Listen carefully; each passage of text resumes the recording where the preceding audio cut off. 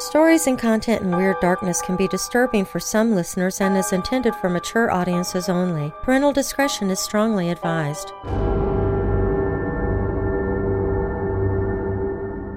"Say you, Boss Simpson," he began suddenly, as the last shower of sparks went up into the air. "You don't smell nothing, do you? Nothing particular, I mean?" The commonplace question, Simpson realized, veiled a dreadfully serious thought in his mind. A shiver ran down his back. "Nothing but burning wood," he replied firmly, kicking again at the embers. The sound of his own foot made him start.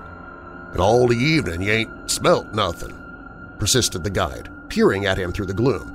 "Nothing extraordinary and different to anything else you ever smelt before?" "No, bad, nothing at all," he replied aggressively, half angrily. DeFago's face cleared. "That's good," he claimed with evident relief. "That's good to hear." "Have you?" asked Simpson sharply, and the same instant regretted the question. The Canadian came closer in the darkness. He shook his head. "I guess not," he said, though without overwhelming conviction. "It must have been just that song of mine that did it. It's a song they sing in lumber camps and godforsaken places like that, when they have scared the Wendigos somewhere around, doing a bit of swift traveling." "And what's the Wendigo, pray?"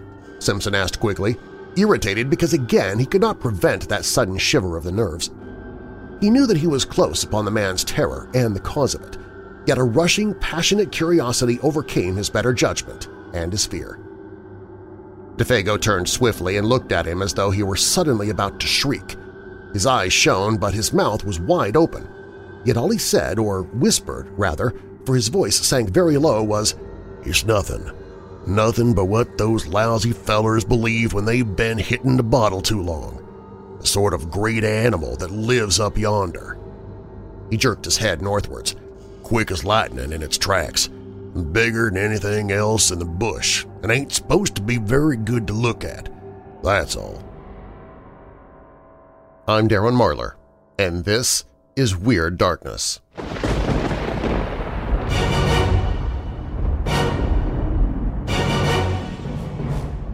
Welcome, Weirdos! This is Weird Darkness. Here you'll find stories of the paranormal, supernatural, legends, lore, crime, conspiracy, mysterious, macabre, unsolved, and unexplained. Coming up in this episode of Weird Darkness, The Wendigo is a novella written by Algernon Blackwood.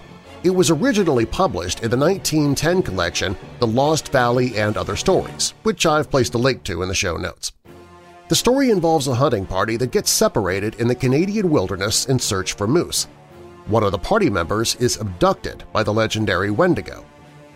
Fellow author Robert Aikman once said of this story, "It's one of the possibly 6 great masterpieces in the field." Here's hoping you agree with him. Before beginning this episode, I want to let you know that it was written in 1910, a time when certain words we now find offensive were commonplace and used regularly in everyday conversations. As opposed to editing these words out or changing them to be more politically correct, I've chosen to leave them exactly as the author wrote them. It's important not only to respect the intentions of the author, but also to point out how times have changed, how we've grown in our attitudes towards others, and to help us never forget the way things used to be so we don't slide back due to ignorance. No offense is intended by my making this decision, and I hope you'll understand my reasonings behind it. Now, bolt your doors, lock your windows, turn off your lights, and come with me into the Weird Darkness.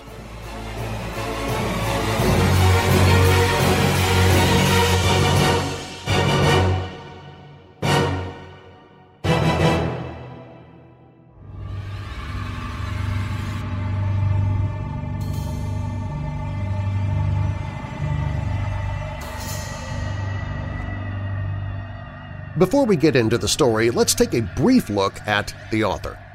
Algernon Henry Blackwood was born March 14, 1869, and lived the life of a bachelor until his death at the age of 82. He's considered one of the most prolific writers of ghost stories in the history of the genre. Throughout his adult life, he was an occasional essayist for various periodicals. In his late 30s, he moved back to England and started to write stories of the supernatural. He was very successful, writing at least 10 original collections of short stories and eventually appearing on both radio and television to tell them. He also wrote 14 novels, several children's books, and a number of plays, most of which were produced but not published. He was an avid lover of nature and the outdoors, and many of his stories reflect this, including the Wendigo. To satisfy his interest in the supernatural, he joined the Ghost Club. Jack Sullivan points out that Blackwood's life parallels his work more neatly than perhaps that of any other ghost story writer.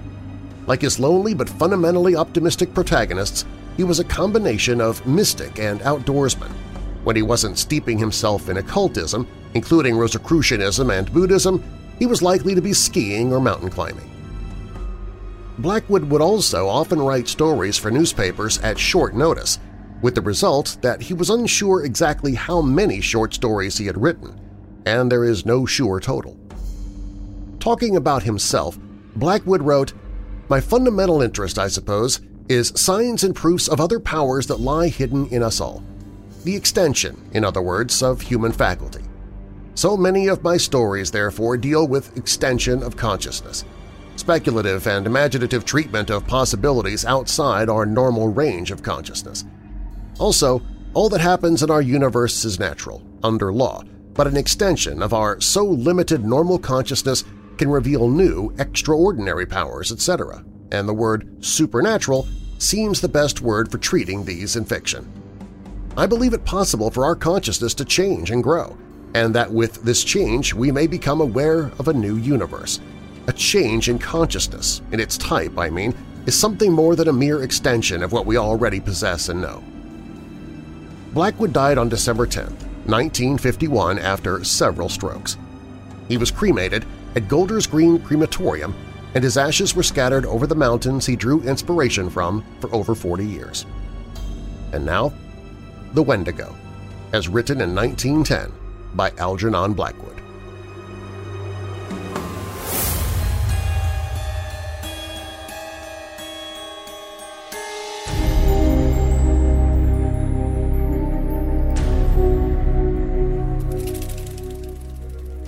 A considerable number of hunting parties were out that year without finding so much as a fresh trail, for the moose were uncommonly shy, and the various Nimrods returned to the bosoms of their respective families with the best excuses the facts of their imaginations could suggest.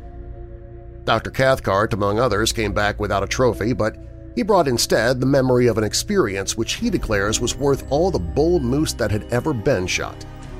But then Cathcart of Aberdeen was interested in other things besides moose, amongst them the vagaries of the human mind. This particular story, however, found no mention in his book on collective hallucination for the simple reason, so he confided once to a fellow colleague, that he himself played too intimate a part in it to form a competent judgment of the affair as a whole.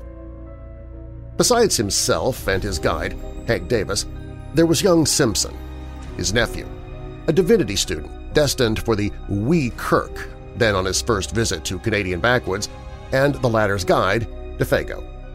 Joseph Defago was a French Canuck who had strayed from his native province of Quebec years before and had got caught in Rat Portage when the Canadian Pacific Railway was a building. A man who, in addition to his unparalleled knowledge of woodcraft and bush lore, could also sing the old Voyager songs and tell a capital hunting yarn into the bargain. He was deeply susceptible, moreover, to that singular spell which the wilderness lays upon certain lonely natures, and he loved the wild solitudes with a kind of romantic passion that amounted almost to an obsession. The life of the backwoods fascinated him, whence doubtless his surpassing efficiency in dealing with their mysteries. On this particular expedition, he was Hank's choice.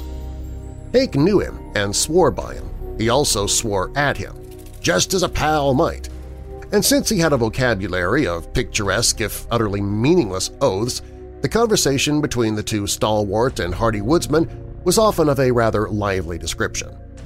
This river of expletives, however, Hank agreed to dam, a little out of respect for his old hunting boss, Dr. Cathcart, whom of course he addressed after the fashion of the country as Doc, and also because he understood that young Simpson was already a bit of a parson. He had, however, one objection to DeFago, and one only, which was that the French-Canadian sometimes exhibited what Hank described as the output of a cursed and dismal mind, meaning apparently that he sometimes was true to type, Latin type, and suffered fits of a kind of silent moroseness when nothing could induce him to utter speech. DeFago, that is to say, was imaginative and melancholy, and as a rule it was too long a spell of civilization that induced the attacks, for a few days of the wilderness invariably cured them. This then was the party of 4 that found themselves in camp the last week in October of that shy moose year, way up in the wilderness north of Rat Portage, a forsaken and desolate country. There was also Punk, an Indian who had accompanied Dr. Cathcart and Hank on their hunting trips in previous years and who acted as a cook. His duty was merely to stay in camp, catch fish, and prepare venison steaks and coffee at a few minutes' notice.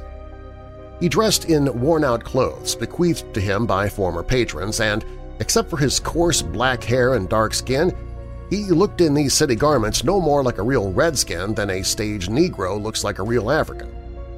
For all of that, however, Punk had in him still the instincts of his dying race. His taciturn silence and his endurance survived. Also, his superstition. The party round the blazing fire that night were despondent. For a week had passed without a single sign of recent moose discovering itself.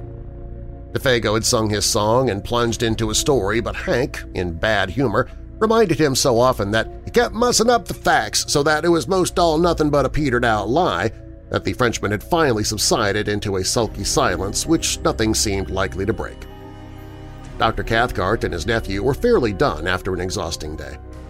Punk was washing up the dishes, grunting to himself under the lean-to of branches, where he later also slept. No one troubled to stir the slowly dying fire. Overhead the stars were brilliant in a sky quite wintry, and there was so little wind that ice was already forming stealthily along the shores of the still lake behind them. The silence of the vast, listening forest stole forward and enveloped them. Hank broke in suddenly with his nasal voice. "I'm in favor of breaking new ground tomorrow, Doc," he observed with energy, looking across at his employer. "We don't stand a dead dango's chance around here." "Agreed," said Cathcart, always a man of few words. "Think the idea is good." "Sure, Poppy, it's good," Hank resumed with confidence. "Suppose now you and I strike west up Garden Lake way for a change. None of us ain't touched that quiet bit of land yet." "On with you." "And you, DeFago, take Mr. Simpson along in a small canoe, skip across the lake, portage over into 50 Island water, and take a good squint at their southern shore.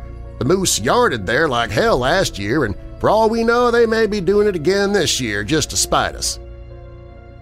DeFago, keeping his eyes on the fire, said nothing by way of reply. He was still offended, possibly, about his interrupted story. "No one's been up that way this year, and I'll lay my bottom dollar on that," Hank added with emphasis, as though he had a reason for knowing. He looked over at his partner sharply. "Better take the little silk tent and stay away a couple of nights," he concluded, as though the matter were definitely settled. For Hank was recognized as general organizer of the hunt and in charge of the party. It was obvious to anyone that DeFago did not jump at the plan, but his silence seemed to convey something more than ordinary disapproval, and across his sensitive dark face there passed a curious expression like a flash of firelight. Not so quickly, however, that the 3 men had not time to catch it. "He funked for some reason, I thought," Simpson said afterwards in the tent he shared with his uncle. Dr. Cathcart made no immediate reply, although the look had interested him enough at the time for him to make a mental note of it. The expression had caused him a passing uneasiness he could not quite account for at the moment. But Hank, of course, had been the first to notice it. And the odd thing was that instead of becoming explosive or angry over the other's reluctance, he at once began to humor him a bit. "But there ain't no special reason why no one's been up there this year," he said with a perceptible hush in his tone. "Not the reason you mean, anyway. Last year it was the fires that kept folks out, and this year, I guess it just happened, so that's all." His manner was clearly meant to be encouraging. Joseph DeFago raises his eyes a moment, then dropped them again. A breath of wind stole out of the forest and stirred the embers into a passing blaze. Dr. Cathcart again noticed the expression in the guide's face, and again he did not like it. But this time the nature of the look betrayed itself. In those eyes, for an instant, he caught the gleam of a man scared in his very soul. It disquieted him more than he cared to admit. "Bad Indians up that way?" he asked, with a laugh to ease matters a little, while Simpson, too sleepy to notice this subtle byplay, moved off to bed with a prodigious yawn. Or anything wrong with the country?" he added, when his nephew was out of hearing. Hank met his eye with something less than his usual frankness. "He's just scared," he replied good-humoredly, "scared stiff about some old fairy tale. That's all, ain't it, old pard?" And he gave DeFago a friendly kick on the moccasined foot that lay nearest the fire. DeFeo looked up quickly, as from an interrupted reverie, a reverie, however, that had not prevented his seeing all that went on about him. "Scared nothing," he answered with a flash of defiance. "There's nothing in the bush that can scare Joseph DeFago, and don't you forget it." And the natural energy with which he spoke made it impossible to know whether he told the whole truth or only a part of it. Hank turned towards the doctor. He was just going to add something when he stopped abruptly and looked around. A sound close behind them in the darkness made all three start. It was old Punk, who had moved up his lean-to while they talked and now stood there just beyond the circle of firelight, listening. "Another time, Doc," Hank whispered with a wink, "when the gallery ain't stepped down into the stalls." And springing to his feet, he slapped the Indian on the back and cried noisily, "Come up to the fire and warm your dirty red skin a bit." He dragged him towards the blaze and threw more wood on. "That was a mighty good feed you give us an hour or two back," he continued heartily, as though to set the man's thoughts on another scent. "And it ain't Christian to let you stand out there freezing your old soul to hell while we're getting all good and toasted." Punk moved in and warmed his feet, smiling darkly at the other's volubility, which he only half understood, but saying nothing. And presently Dr. Cathcart, seeing that further conversation was impossible, followed his nephew's example and moved off to the tent, leaving the three men smoking over the now blazing fire. It is not easy to undress in a small tent without waking one's companion, and Cathcart, hardened and warm-blooded as he was in spite of his 50-odd years, did what Hank would have described as considerable of his twilight in the open. He noticed during the process that Punk had meanwhile gone back to his lean-to, and that Hank and DeFago were at it hammer and tongs, or rather hammer and anvil, the little French-Canadian being the anvil. It was all very like the conventional stage picture of Western melodrama, the fire lighting up their faces with patches of alternate red and black, DeFago in slouch hat and moccasins in the part of the Badlands villain, Hank open-faced and hatless with that reckless fling of his shoulders, the honest and deceived hero, and old Punk eavesdropping in the background, supplying the atmosphere of mystery. The doctor smiled as he noticed the details, but at the same time something deep within him, he hardly knew what, shrank a little, as though an almost imperceptible breath of warning had touched the surface of his soul and was gone again before he could seize it. Probably it was traceable to that scared expression he'd seen in the eyes of DeFago. Probably, for this hint of fugitive emotion otherwise escaped his usually so keen analysis. DeFago, he was vaguely aware, might cause trouble somehow. He was not as steady a guide as Hank, for instance. Further than that, he could not get. He watched the men a moment longer before diving into the stuffy tent where Simpson already slept soundly. Hank, he saw, was swearing like a mad African in a New York nigger saloon, but it was the swearing of affection. The ridiculous oaths flew freely now that the cause of their obstruction was asleep. Presently he put his arm almost tenderly upon his comrade's shoulder, and they moved off together into the shadows where their tent stood, faintly glimmering. Punk, too, a moment later followed their example and disappeared between his odorous blankets in the opposite direction. Dr. Cathcart then likewise tuned in, weariness and sleep still fighting in his mind with an obscure curiosity to know what it was that had scared DeFago about the country up 50 Island Waterway, wondering, too, why Punk's presence had prevented the completion of what Hank had to say. Then sleep overtook him. He would know tomorrow. Hank would tell him the story while they trudged after the elusive moose. Deep silence fell about the little camp, planted there so audaciously in the jaws of the wilderness. The lake gleamed like a sheet of black glass beneath the stars. The cold air pricked. In the drafts of night that poured their silent tide from the depths of the forest, with messages from distant ridges and from lakes just beginning to freeze, there lay, already, the faint, bleak odors of coming winter. White men with their dull scent might never have divined them. The fragrance of the wood fire would have concealed them from these almost electrical hints of moss and bark and hardening swamp 100 miles away. Even Hank and DeFago, subtly in league with the soul of the woods as they were, would probably have spread their delicate nostrils in vain. But an hour later, when all slept like the dead, old Punk crept from his blankets and went down to the shore of the lake like a shadow, silently, as only Indian blood can move. He raised his head and looked about him. The thick darkness rendered sight of a small avail, but, like the animals, he possessed other senses that darkness could not mute. He listened, then sniffed the air. Motionless as a hemlock stem, he stood there. After 5 minutes again he lifted his head and sniffed, and yet, once again, a tingling of the wonderful nerves that betrayed itself by no outer sign ran through him as he tasted the keen air. Then, merging his figure into the surrounding blackness in a way that only wild men and animals understand, he turned, still moving like a shadow, and went stealthily back to his lean-to and his bed. And soon after he slept, the change of wind he had divined stirred gently the reflection of the stars within the lake. Rising among the far ridges of the country behind 50 Island Water, it came from the direction in which he had stared, and it passed over the sleeping camp with a faint and sighing murmur through the tops of the big trees that was almost too delicate to be audible.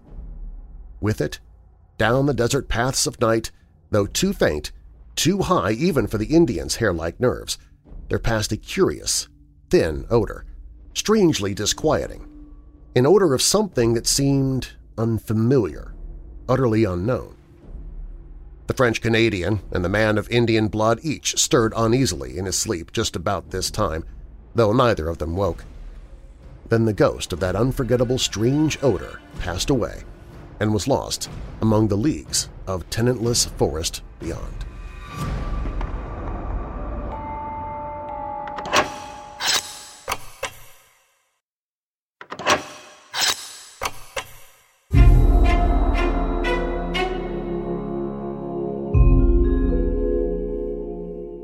In the morning, the camp was astir before the sun. There'd been a light fall of snow during the night, and the air was sharp. Punk had done his duty betimes, for the odors of coffee and fried bacon reached every tent. All were in good spirits. "Wind's shifted!" cried Hank vigorously, watching Simpson and his guide already loading the small canoe. "It's across the lake, dead right for you fellers, and the snow'll make bully trails. If there's any moose mussing up around there, they'll not get so much as a tail end scent of you with the wind as it is. Good luck, Monsieur DeFago," he added, facetiously giving the name its French pronunciation for once. "Bon a chance." DeFago returned the good wishes, apparently in the best of spirits, the silent mood gone. Before 8 o'clock, old Punk had the camp to himself. Cathcart and Hank were far along the trail that led westwards, while the canoe that carried DeFago and Simpson, with silk tent and grub for 2 days, was already a dark speck bobbing on the bosom of the lake, going due east. The wintry sharpness of the air was tempered now by a sun that topped the wooded ridges and blazed with a luxurious warmth upon the world of lake and forest below. Loons flew skimming through the sparkling spray that the wind lifted. Divers shook their dripping heads to the sun and popped smartly out of sight again. And as far as eye could reach rose the leagues of endless, crowding bush, desolate in its lonely sweep and grandeur, untrodden by foot of man, and stretching its mighty and unbroken carpet right up to the frozen shores of Hudson Bay. Simpson, who saw it all for the first time as he paddled hard in the bows of the dancing canoe, was enchanted by its austere beauty. His heart drank in the sense of freedom and great spaces just as his lungs drank in the cool and perfumed wind. Behind him in the stern seat, singing fragments of his native chanties, DeFago steered the craft of birch bark like a thing of life, answering cheerfully all his companions' questions. Both were gay and lighthearted.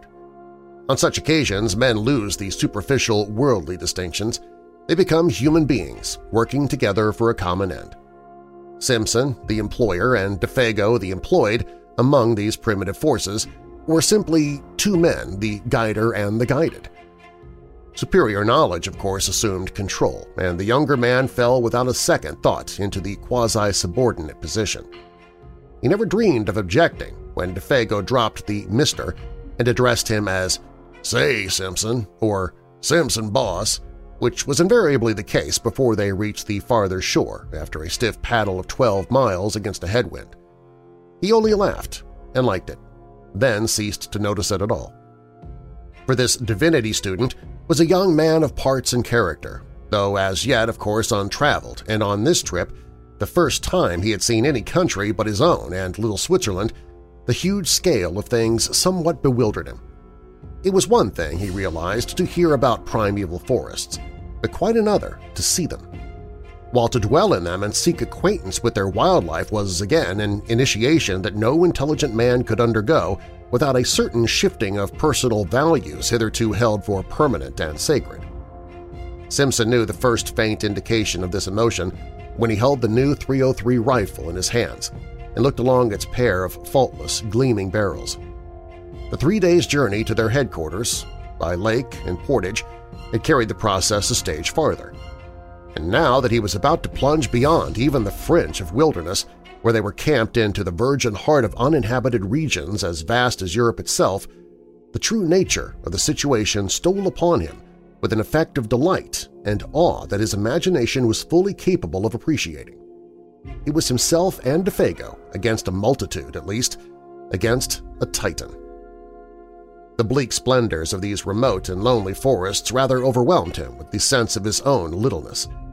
That stern quality of the tangled backwoods, which can only be described as merciless and terrible, rose out of these far blue woods swimming upon the horizon and revealed itself.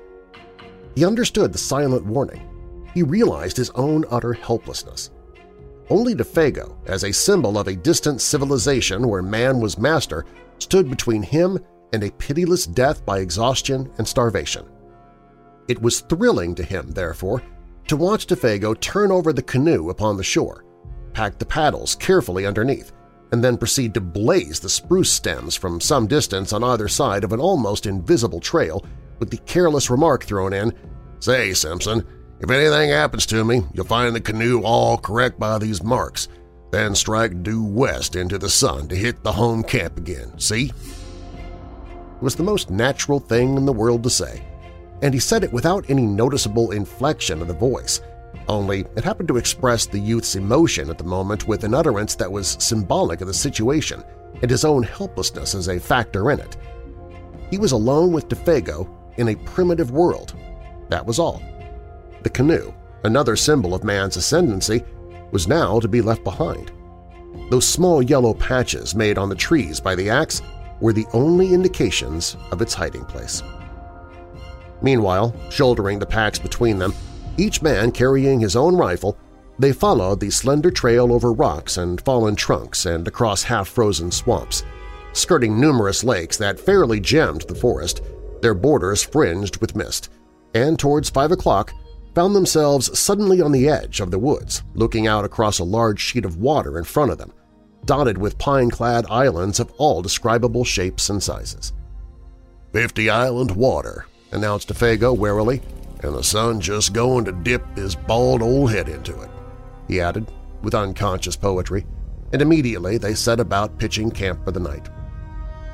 In a very few minutes, under those skillful hands that never made a movement too much or a movement too little, the silk tent stood taut and cozy, the beds of balsam boughs ready laid, and a brisk cooking fire burned with the minimum of smoke.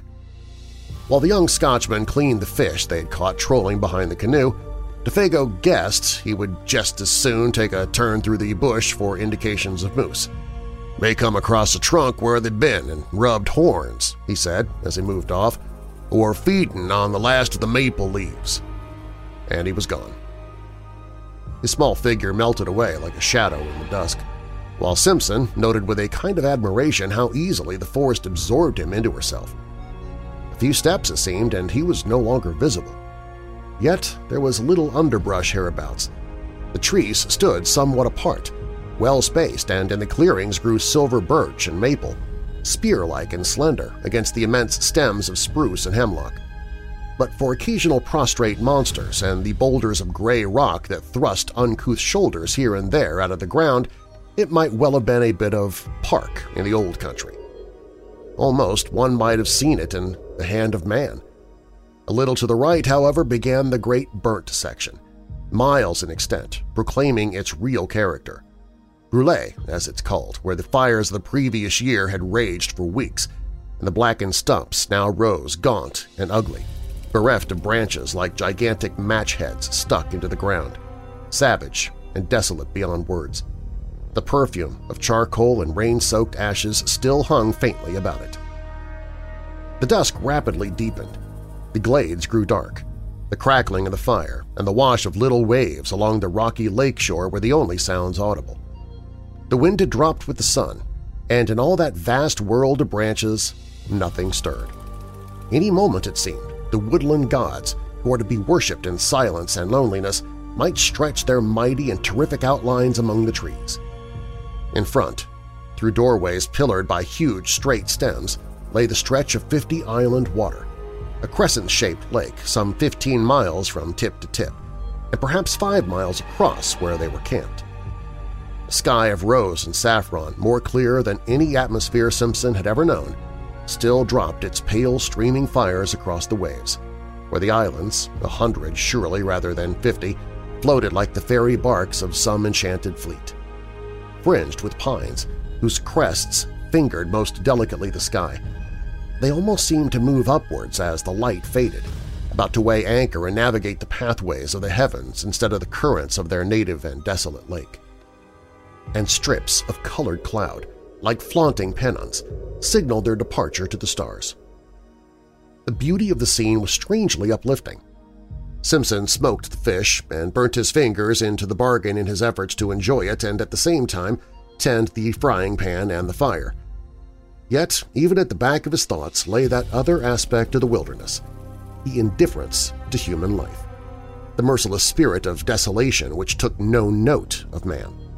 The sense of his utter loneliness, now that even Defago had gone, came close as he looked about him and listened for the sound of his companion's returning footsteps. There was pleasure in the sensation, yet with it a perfectly comprehensible alarm, and instinctively the thought stirred in him, what could I do if anything happened and he did not come back?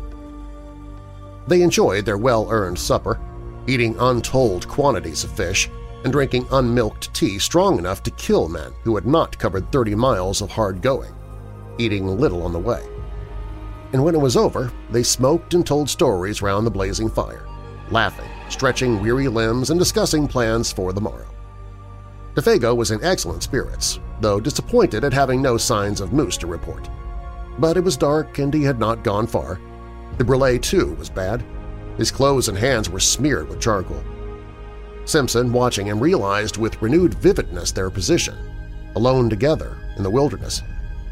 "Defago," he said presently, "these woods, you know, are a bit too big to feel quite at home in, to feel comfortable in, I mean, eh?" He merely gave expression to the mood of the moment. He was hardly prepared for the earnestness, the solemnity, even, with which the guide took him up. "You've hit it right, Simpson, boss," he replied, fixing his searching brown eyes on his face. "And that's the truth, sure. There's no end to 'em, no end at all." Then he added in a lowered tone as if to himself, "There's lots found out that, and gone plumb to pieces."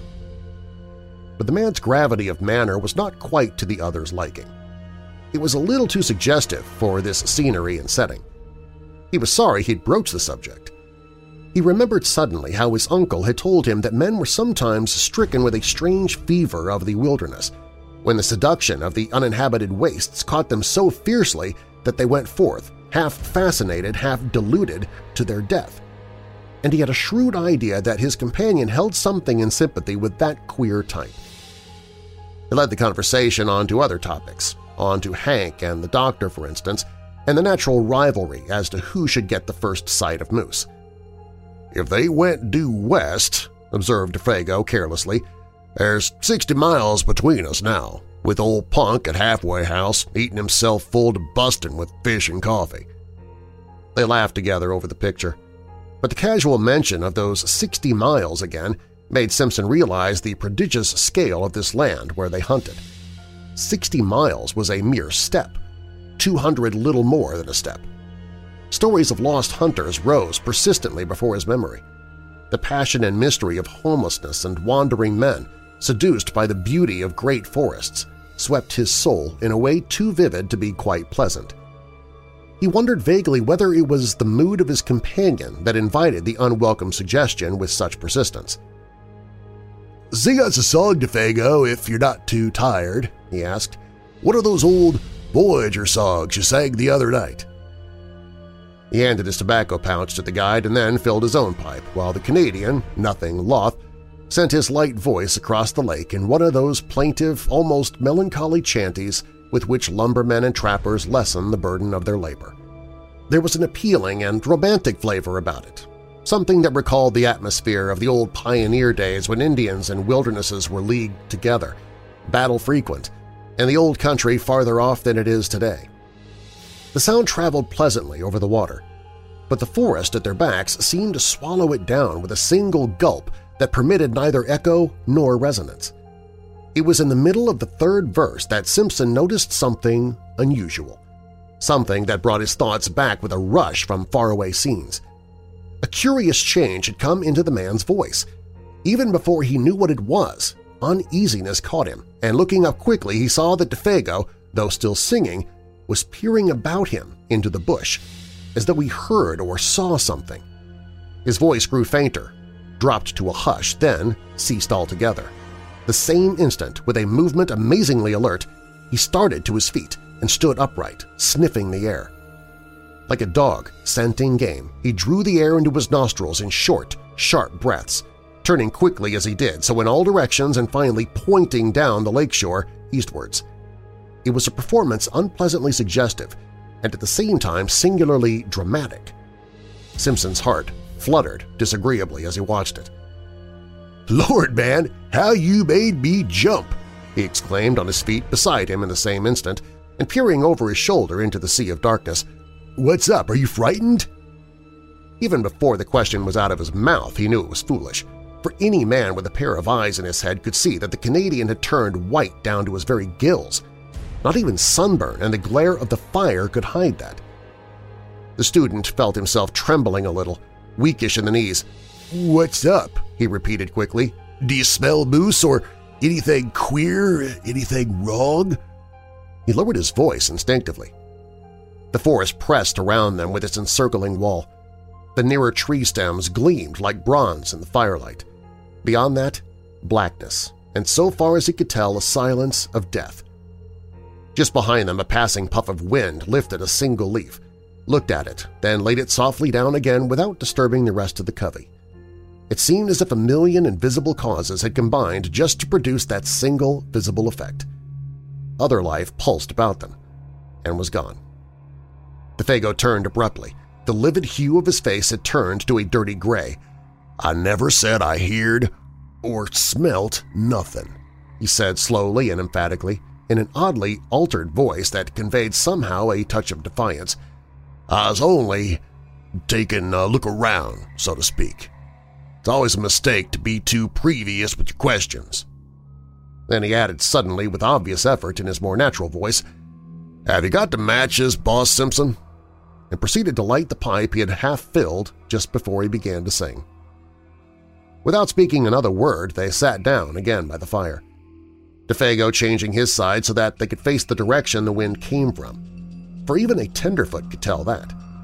DeFago changed his position in order to hear and smell all that was to be heard and smelt, and since he now faced the lake with his back to the trees, it was evidently nothing in the forest that had sent so strange and sudden a warning to his marvelously trained nerves.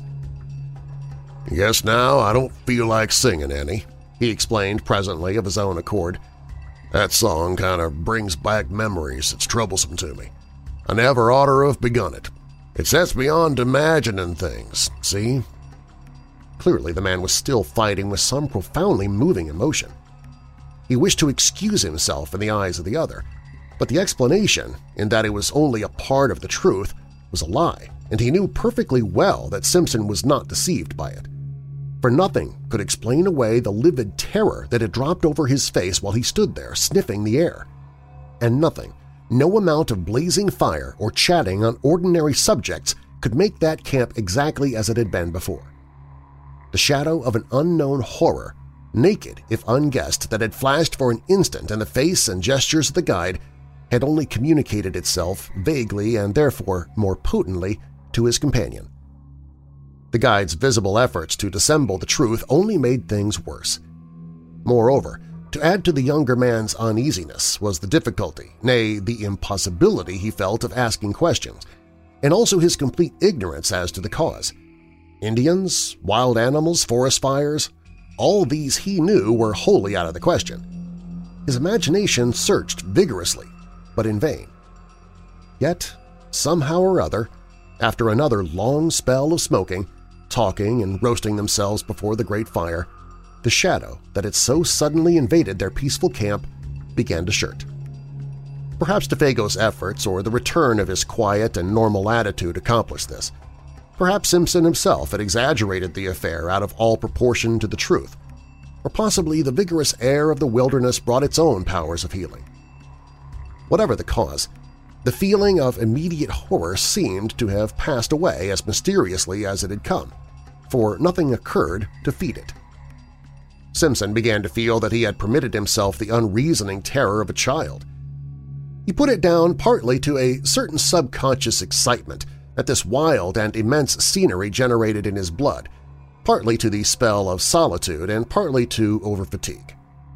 That pallor in the guide's face was of course uncommonly hard to explain, yet it might have been due in some way to an effect of firelight or his own imagination. He gave it to the benefit of the doubt. He was a Scotch. When a somewhat unordinary emotion has disappeared, the mind always finds a dozen ways of explaining away its causes. Simpson lit a last pipe and tried to laugh to himself.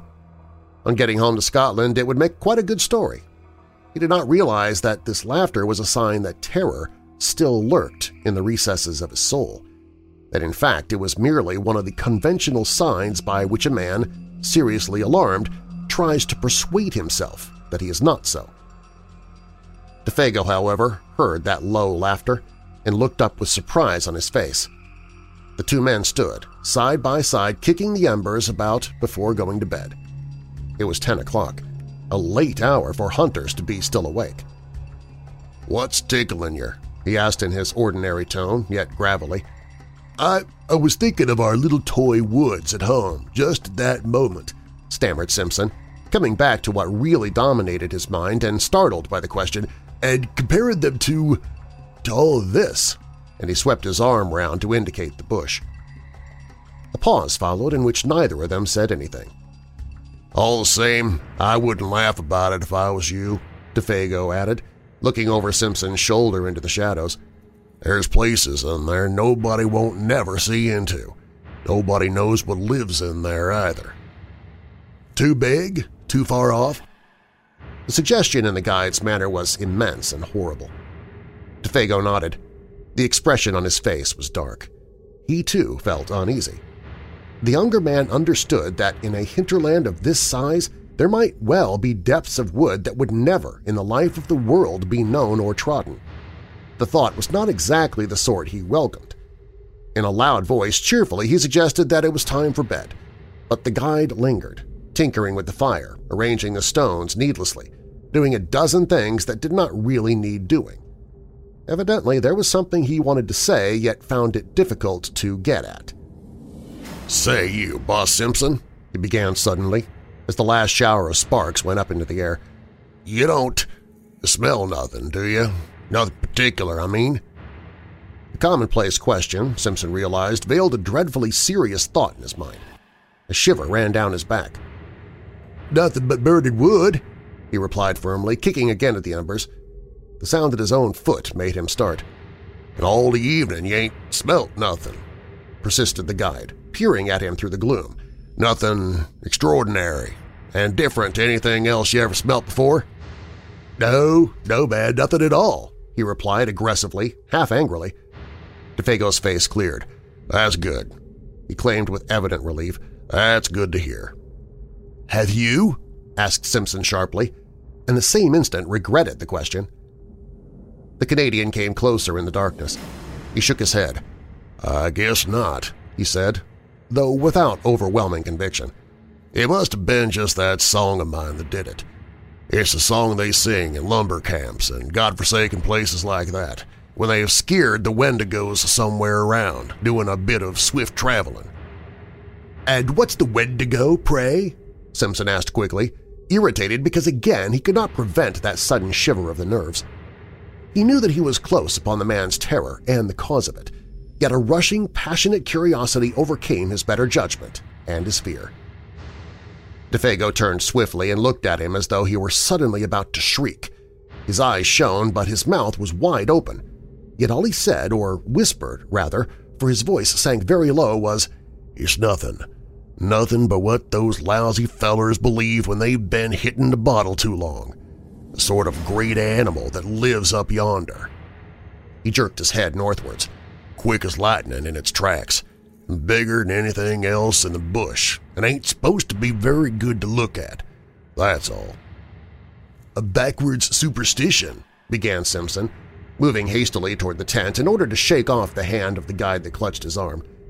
Come, hurry up for God's sake and get the lantern going. It's time we were in bed and asleep if we were going to be up with the sun tomorrow." The guide was close on his heels. "I'm coming," he answered out of the darkness. "I'm coming." And after a slight delay he appeared with the lantern and hung it from a nail in the front pole of the tent. The shadows of 100 trees shifted their places quickly as he did so, and when he stumbled over the rope, diving swiftly inside, the whole tent trembled as though a gust of wind struck it.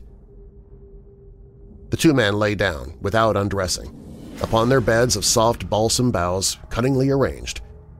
Inside all was warm and cozy, but outside the world was crowding trees pressed close about them, marshalling their million shadows and smothering the little tent that stood there like a wee white shell facing the ocean of tremendous forest. Between the two lonely figures within, however, there pressed another shadow that was not a shadow from the night. It was the shadow cast by the strange fear, never wholly exorcised, that had leaped suddenly upon DeFago in the middle of his singing. And Simpson, as he lay there, watching the darkness through the open flap of the tent, ready to plunge into the fragrant abyss of sleep, knew firsthand unique and profound stillness of a primeval forest when no wind stirs, and when the night has weight and substance that enters into the soul to bind a veil about it. Then sleep took him.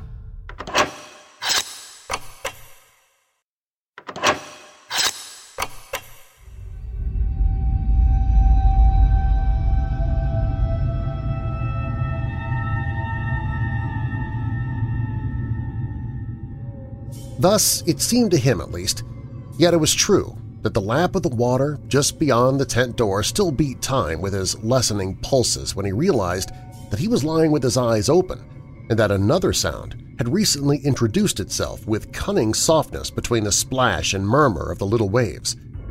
And long before he understood what this sound was, it had stirred in him the centers of pity and alarm.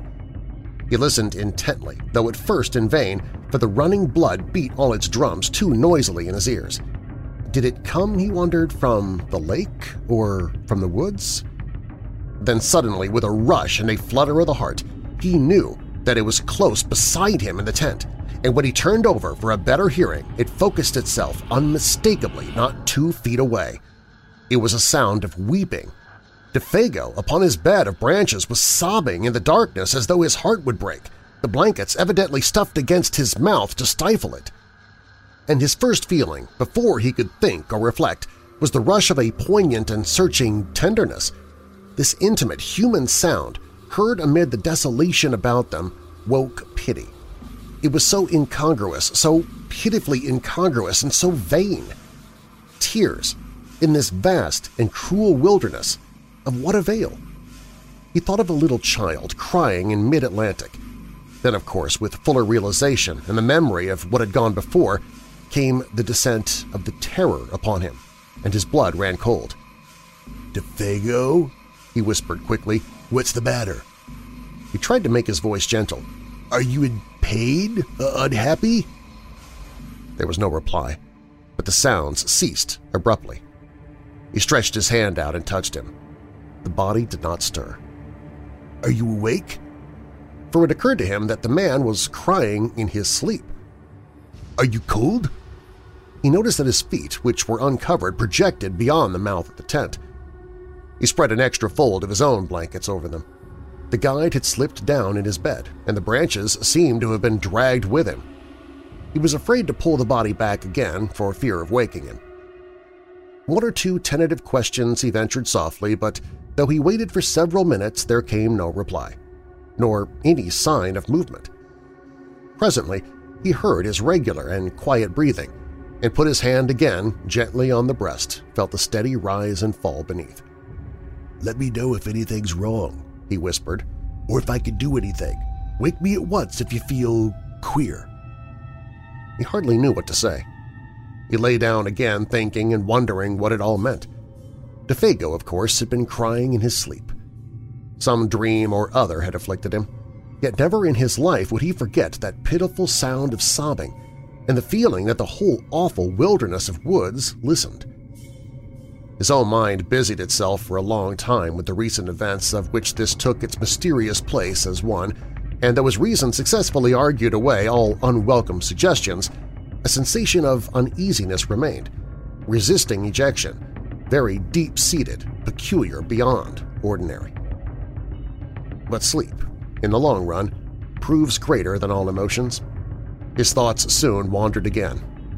He lay there, warm as toast, exceedingly weary, the night soothed and comforted, blunting the edges of memory and alarm. Half an hour later he was oblivious of everything in the outer world about him. Yet sleep, in this case, was his great enemy, concealing all approaches, smothering the warning of his nerves. As sometimes in a nightmare, events crowd upon each other's heels, with a conviction of dreadfulest reality, yet some inconsistent detail accuses the whole display of incompleteness and disguise, so the events that now followed, though they actually happened, persuaded the mind somehow that the detail which could explain them had been overlooked in the confusion, and that therefore they were but partly true, the rest delusion. At the back of the sleeper's mind something remains awake, ready to let slip the judgment. All this is not quite real. When you wake up, you'll understand. And thus, in a way, it was with Simpson.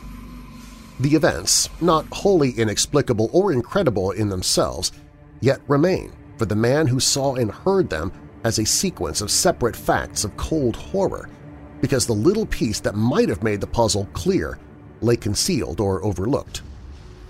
So far as he can recall, it was a violent movement running downwards through the tent towards the door that first woke him and made him aware that his companion was sitting bolt upright beside him, quivering. Hours must have passed, for it was the pale gleam of the dawn that revealed his outline against the canvas. This time the man was not crying. He was quaking like a leaf. The trembling he felt plainly through the blankets down the entire length of his own body. Defago had huddled down against him for protection, shrinking away from something that apparently concealed itself near the door flaps of the little tent. Simpson thereupon called out in a loud voice some question or other.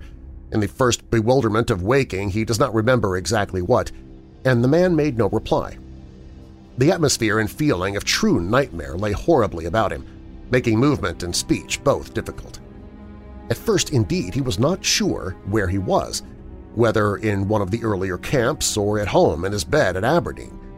The sense of confusion was very troubling. And next, almost simultaneously with his waking, it seemed the profound stillness of the dawn outside was shattered by a most uncommon sound. It came without warning or audible approach, and it was unspeakably dreadful.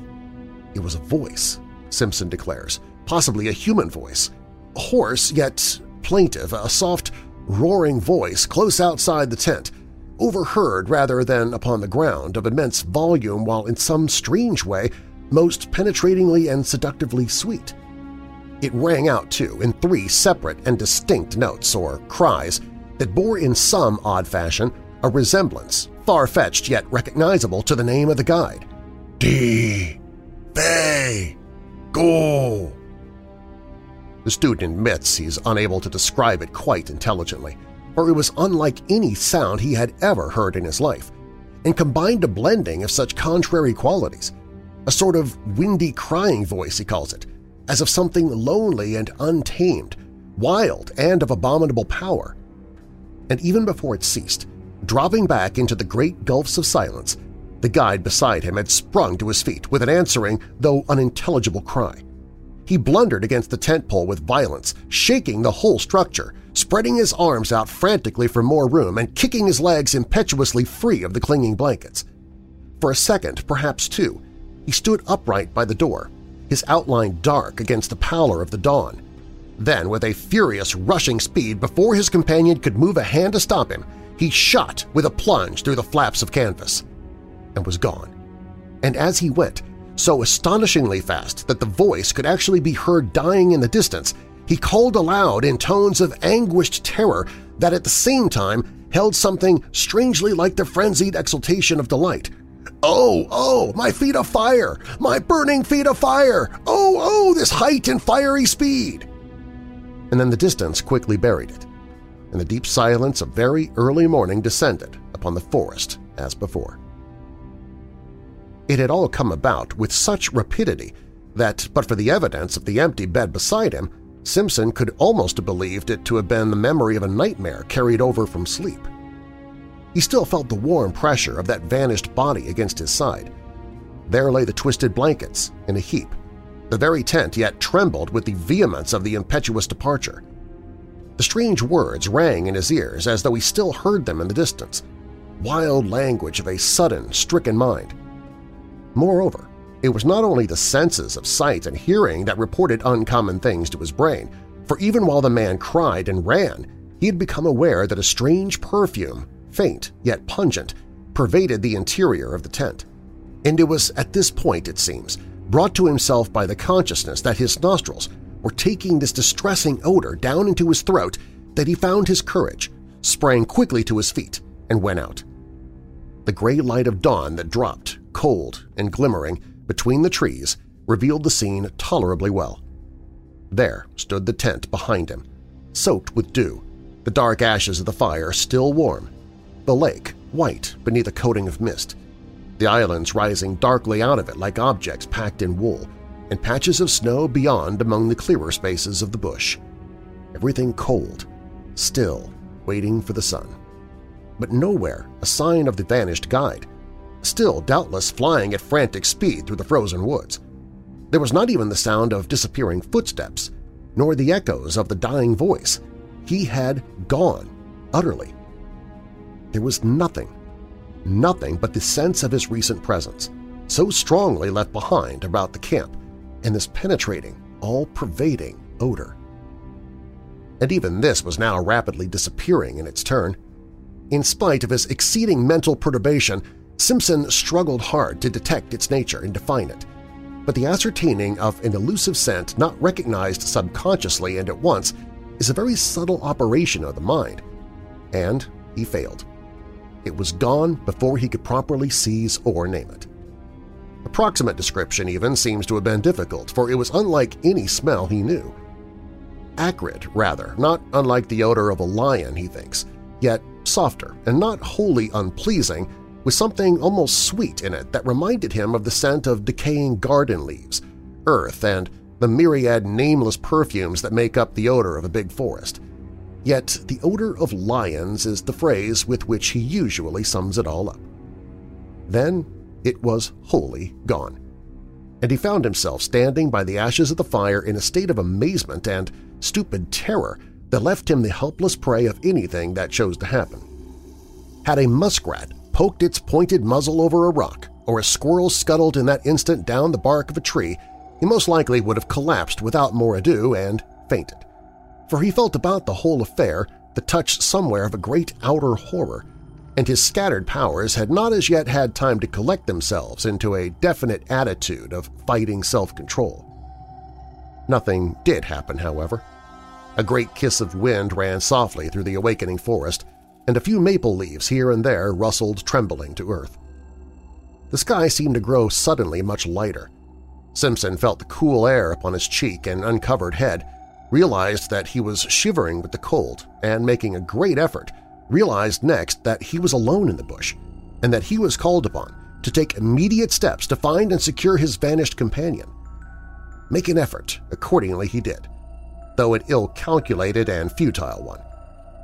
With that wilderness of trees about him, the sheet of water cutting him off behind, and the horror of that wild cry in his blood, he did what any other inexperienced man would have done in a similar bewilderment. He ran about without any sense of direction like a frantic child and called loudly without ceasing the name of the guide.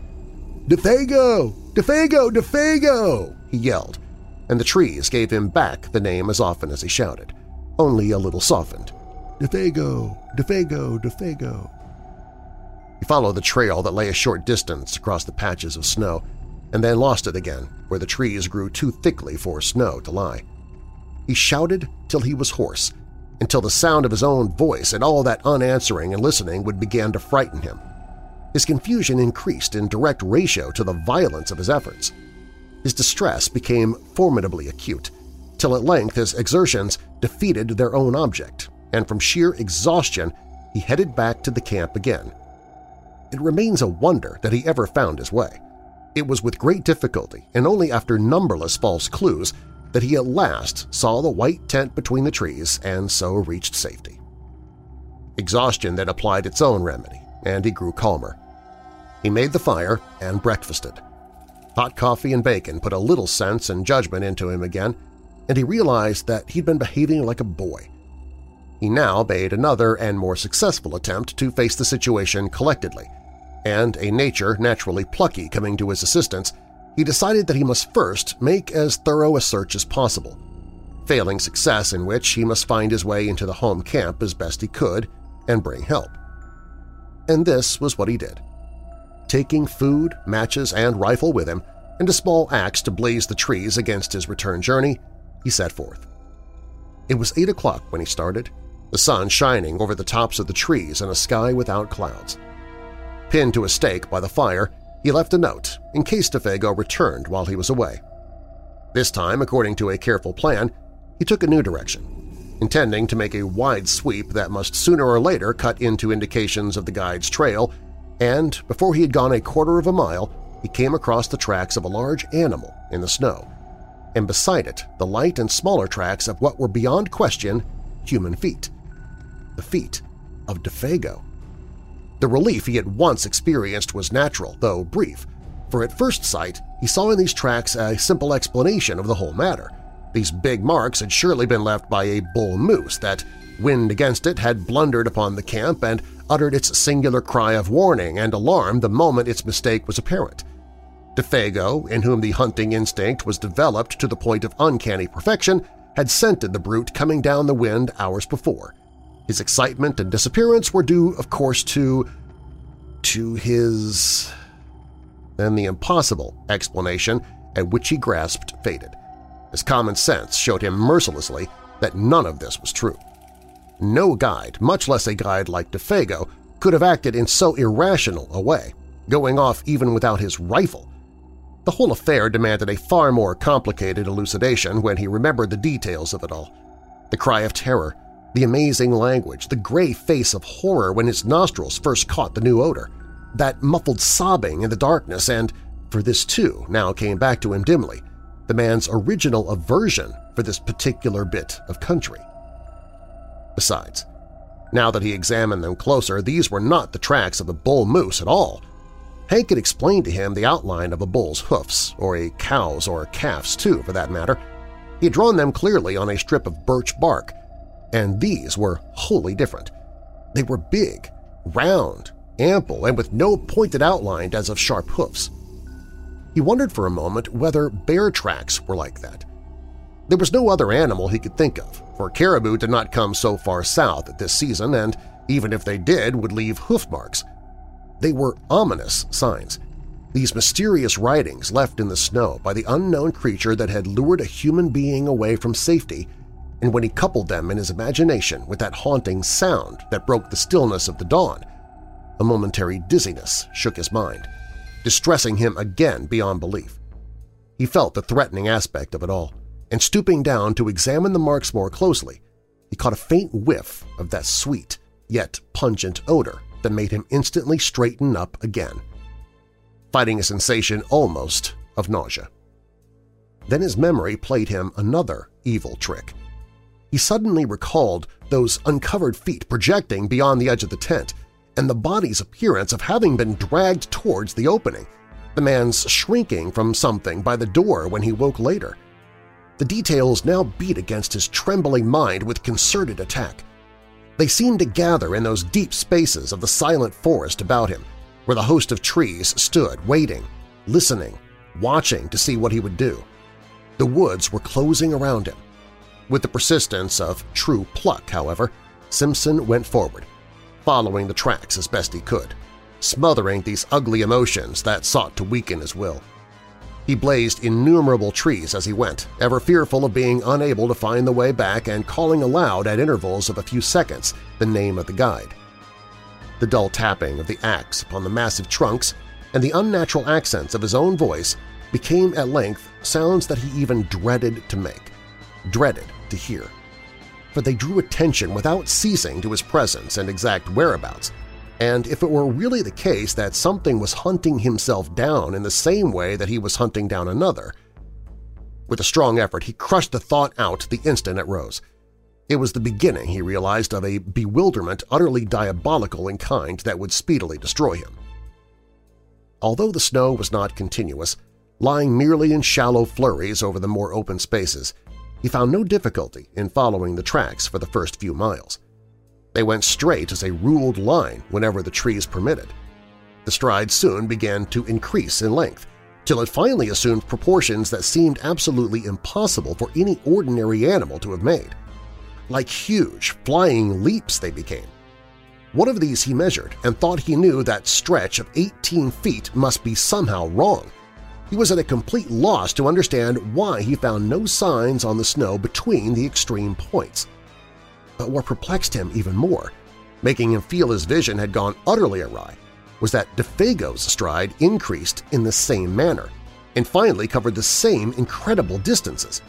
It looked as if the great beast had lifted him with it and carried him across these astonishing intervals.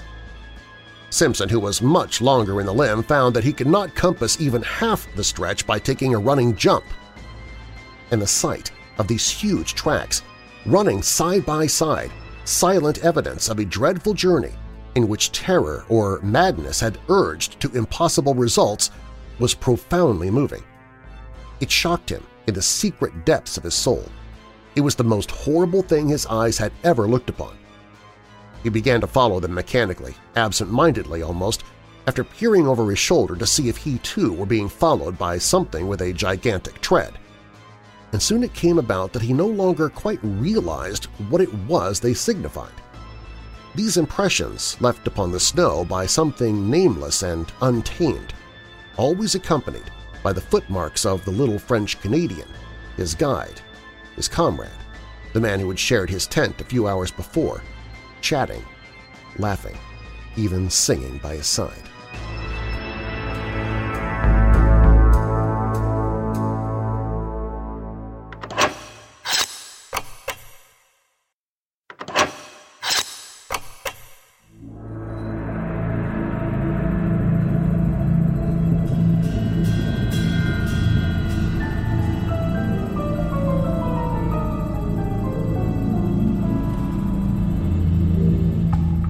For a man of his years and inexperience, only a canny Scot, perhaps grounded in common sense and established in logic, could have preserved even that measure of balance that this youth somehow or other did manage to preserve through the whole adventure. Otherwise, two things he presently noticed while forging pluckily ahead must have sent him headlong back to the comparative safety of his tent, instead of only making his hands close more tightly upon the rifle stock, while his heart, trained for the wee kirk, sent a wordless prayer winging its way to heaven. Both tracks, he saw, had undergone a change, and this change, so far as it concerned the footsteps of the man, was in some undecipherable manner appalling. It was in the bigger tracks he first noticed this, and for a long time he could not quite believe his eyes. Was it the blown leaves that produced odd effects of light and shade, or that the dry snow, drifting like finely ground rice about the edges, cast shadows and highlights? Or was it actually the fact that the great marks had become faintly colored? For round about the deep plunging holes of the animal there now appeared a mysterious reddish tinge that was more like an effect of light than of anything that dyed the substance of the snow itself. Every mark had it, and had it increasingly. This indistinct fiery tinge that painted a new touch of ghastliness into the picture. But when, wholly unable to explain or to credit it, he turned his attention to the other tracks to discover if they too bore similar witness, he noticed that these had meanwhile undergone a change that was infinitely worse and charged with far more horrible suggestion. For in the last 100 yards or so, he saw that they had grown gradually into the semblance of the parent tread. Imperceptibly, the change had come about, yet unmistakably. It was hard to see where the change first began. The result, however, was beyond question. Smaller, neater, more cleanly modeled, they formed now an exact and careful duplicate of the larger tracks beside them.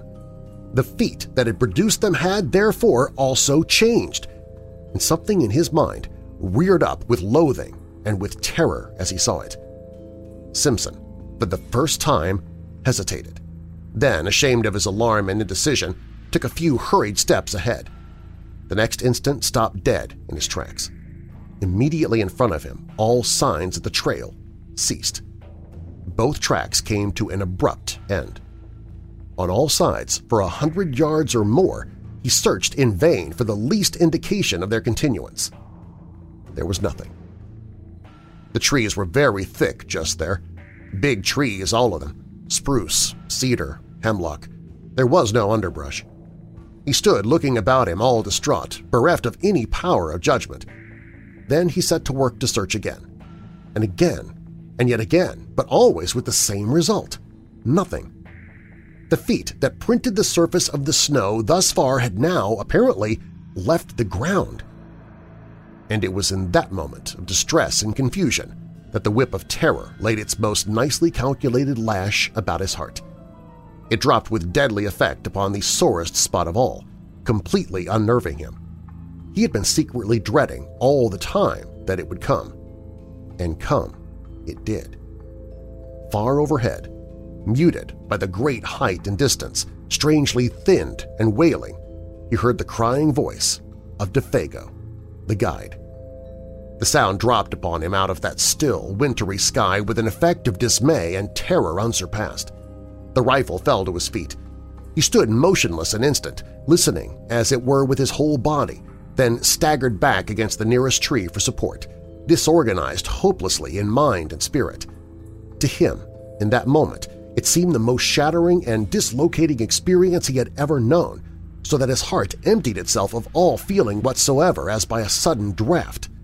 "Oh, his fiery height! Oh, my feet of fire! My burning feet of fire!" ran in far, beseeching accents of indescribable appeal this voice of anguish down the sky. Once it called, then silence through all the listening wilderness of trees. And Simpson, scarcely knowing what he did, presently found himself running wildly to and fro, searching, calling, tripping over roots and boulders and flinging himself in a frenzy of undirected pursuit after the caller.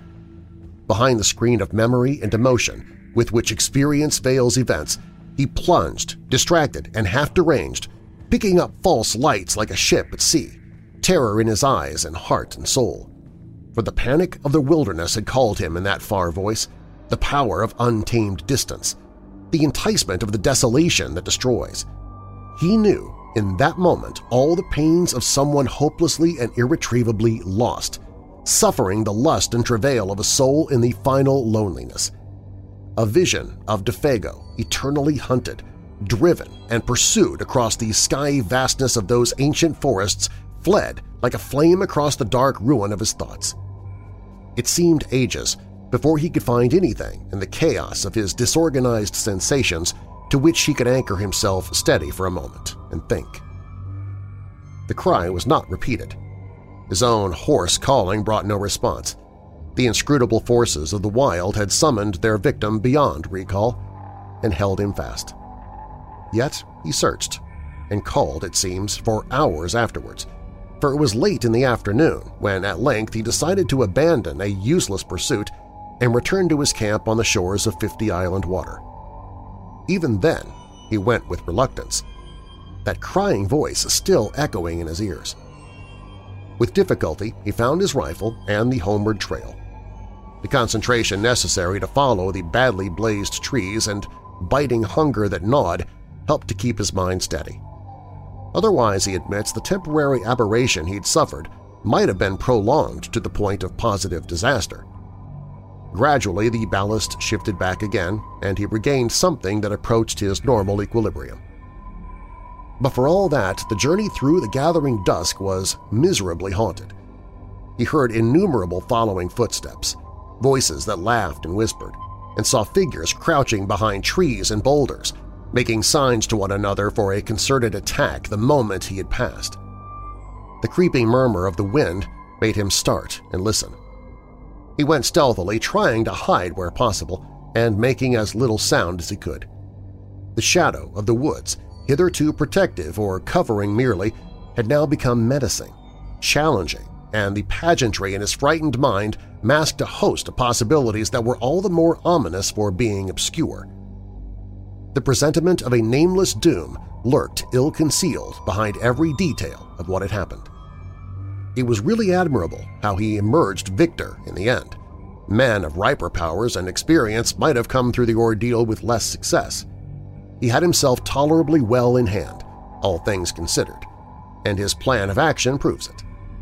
Sleep being absolutely out of the question and traveling an unknown trail in the darkness equally impracticable, he sat up the whole of that night, rifle in hand, before a fire he never for a single moment allowed to die down. The severity of the haunted vigil marked his soul for life, but it was successfully accomplished, and with the very first signs of dawn, he set forth upon the long return journey to the home camp to get help. As before, he left a written note to explain his absence and to indicate where he had left a plentiful cache of food and matches, though he had no expectation that any human hands would find them. How Simpson found his way alone by the lake and forest might well make a story in itself, for to hear him tell it is to know the passionate loneliness of soul that a man can feel when the wilderness holds him in the hollow of its illimitable hand and laughs. It's also to admire his indomitable pluck. He claims no skill, declaring that he followed the almost invisible trail mechanically and without thinking. And this, doubtless, is the truth. He relied upon the guiding of the unconscious mind, which is instinct. Perhaps, too, some sense of orientation, known to animals and primitive men, may have helped as well, for through all that tangled region he succeeded in reaching the exact spot where DeFago had hidden the canoe nearly 3 days before with the remark, "Strike due west across the lake into the sun to find the camp." There was not much sun left to guide him, but he used his compass to the best of his ability, embarking in the frail craft for the last 12 miles of his journey with a sensation of immense relief that the forest was at last behind him. And fortunately, the water was calm. He took his line across the center of the lake instead of coasting round the shores for another 20 miles. Fortunately, too, the other hunters were back. The light of their fires furnished a steering point without which he might have searched all night long for the actual position of the camp. It was close upon midnight, all the same, when his canoe grated on the sandy cove, and Hank, Punk, and his uncle, disturbed in their sleep by his cries, ran quickly down and helped a very exhausted and broken specimen of Scotch humanity over the rocks toward a dying fire. The sudden entrance of his prosaic uncle into this world of wizardry and horror that had haunted him without interruption now for 2 days and 2 nights had the immediate effect of giving to the affair an entirely new aspect. The sound of that crisp, "Hello, my boy, and what's up now?" and the grasp of that dry and vigorous hand introduced another standard of judgment. a revulsion of feeling washed through him. He realized that he had let himself go rather badly. He even felt vaguely ashamed of himself. The native hard-headedness of his race reclaimed him. And this doubtless explains why he found it so hard to tell that group round the fire everything. He told enough, however, for the immediate decision to be arrived at that a relief party must start at the earliest possible moment, and that Simpson, in order to guide it capably, must first have food and, above all, sleep. Dr. Cathcart, observing the lad's condition more shrewdly than his patient knew, gave him a very slight injection of morphine. For 6 hours, he slept like the dead. From the description carefully written out afterwards by this student of divinity, it appears that the account he gave to the astonished group omitted sundry vital and important details. He declares that with his uncle's wholesome, matter-of-fact countenance staring him in the face, he simply had not the courage to mention them. Thus, all the search party gathered, it would seem, was that DeFago had suffered in the night an acute and inexplicable attack of mania, had imagined himself called by someone or something, and had plunged into the bush after it without food or rifle, where he must die a horrible and lingering death by cold and starvation unless he could be found and rescued in time. In time, moreover, meant at once. In the course of the following day, however, they were off by 7, leaving Punk in charge with instructions to have food and fire always ready. Simpson found it possible to tell his uncle a good deal more of the story's true inwardness without divining that it was drawn out of him as a matter of fact by a very subtle form of cross-examination.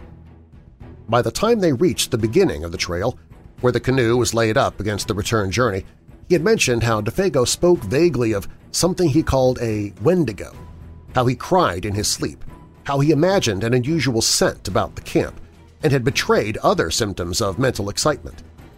He also admitted the bewildering effect of that extraordinary odor upon himself, pungent and acrid like the odor of lions. And by the time they were within an easy hour of 50 Island water, he had let slip the further fact, a foolish avowal of his own hysterical condition, as he felt afterwards, that he had heard the vanished guide call for help. He omitted the singular phrases used, for he simply could not bring himself to repeat the preposterous language. Also, while describing how the man's footsteps in the snow had gradually assumed an exact miniature likeness of the animal's plunging tracks, he left out the fact that they measured a wholly incredible distance. It seemed a question nicely balanced between individual pride and honesty, what he should reveal and what suppress. He mentioned the fiery tinge in the snow, for instance, yet shrank from telling that body in bed had been partly dragged out of the tent. With the net result that Dr. Cathcart, adroit psychologist that he fancied himself to be, had assured him clearly enough exactly where his mind, influenced by loneliness, bewilderment, and terror, had yielded to the strain and invited delusion. While praising his conduct, he managed at the same time to point out where, when, and how his mind had gone astray. He made his nephew think himself finer than he was by judicious praise, yet more foolish than he was by minimizing the value of the evidence. Like many other materialists, that is, he lied cleverly on the basis of insufficient knowledge, because the knowledge supplied seemed to his own particular intelligence inadmissible. "The smell of these terrible solitudes," he said, "cannot leave any mind untouched, any mind, that is, possessed of the higher imaginative qualities. It has worked upon yours exactly as it worked upon my own when I was your age. The animal that haunted your little camp was undoubtedly a moose, for the bellying of a moose may have sometimes a very peculiar quality of sound. The colored appearance of the big tracks was obviously a defect of vision in your own eyes produced by excitement. The size and stretch of the tracks we shall prove when we come to them. But the hallucination of an audible voice, of course, is one of the commonest forms of delusion due to mental excitement. An excitement, my dear boy, perfectly excusable and, let me add, wonderfully controlled by you under the circumstances. For the rest, I am bound to say you have acted with a splendid courage, for the terror of feeling oneself lost in the wilderness is nothing short of awful, and had I been in your place, I don't for a moment believe I could have behaved with 1/4 of your wisdom and decision. The only thing I find it uncommonly difficult to explain is that damned odor. It made me feel sick, I assure you. declared his nephew. "Positively dizzy." His uncle's attitude of calm omniscience, merely because he knew more psychological formulae, made him slightly defiant. It was so easy to be wise in the explanation of an experience one has not personally witnessed. "A kind of desolate and terrible odor is the only way I could describe it," he concluded, glancing at the features of the quiet, unemotional man beside him. "I can only marvel," was the reply, "that under the circumstances it did not seem to you even worse." The dry words, Simpson knew, hovered between the truth and his uncle's interpretation of the truth. And so at last they came to the little camp and found the tent still standing, the remains of the fire, and the piece of paper pinned to a stake beside it, untouched. The cache, poorly contrived by inexperienced hands, however, had been discovered and opened by muskrats, mink, and squirrel. The matches lay scattered about the opening, but the food had been taken to the last crumb. "Well, fellers, he ain't here!" exclaimed Hank loudly after his fashion. "And that's as certain as the coal supply down below. The where he's got to by this time is about as uncertain as the trading crowns to other place." The presence of divinity student was no barrier to his language at such a time, though for the reader's sake it may be severely edited. "I propose," he added, "we start out at once and hunt for 'em like hell." The gloom of Defago's probable fate oppressed the whole party with a sense of dreadful gravity the moment they saw the familiar signs of recent occupancy.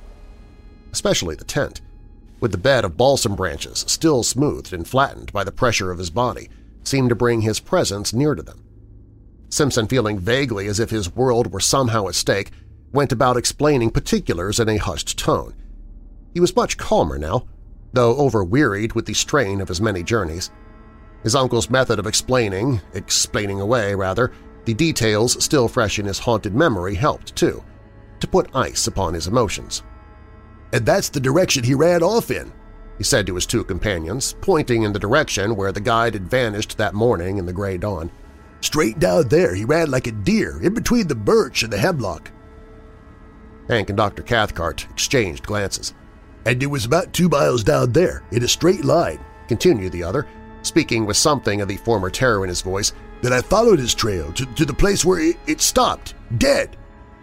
"And where you heard him calling and caught the stench and all the rest of the wicked entertainment," cried Hank with a volubility that betrayed his keen distress, "and where your excitement overcame you to the point of producing illusions," added Dr. Cathcart, under his breath, yet not so low that his nephew did not hear it.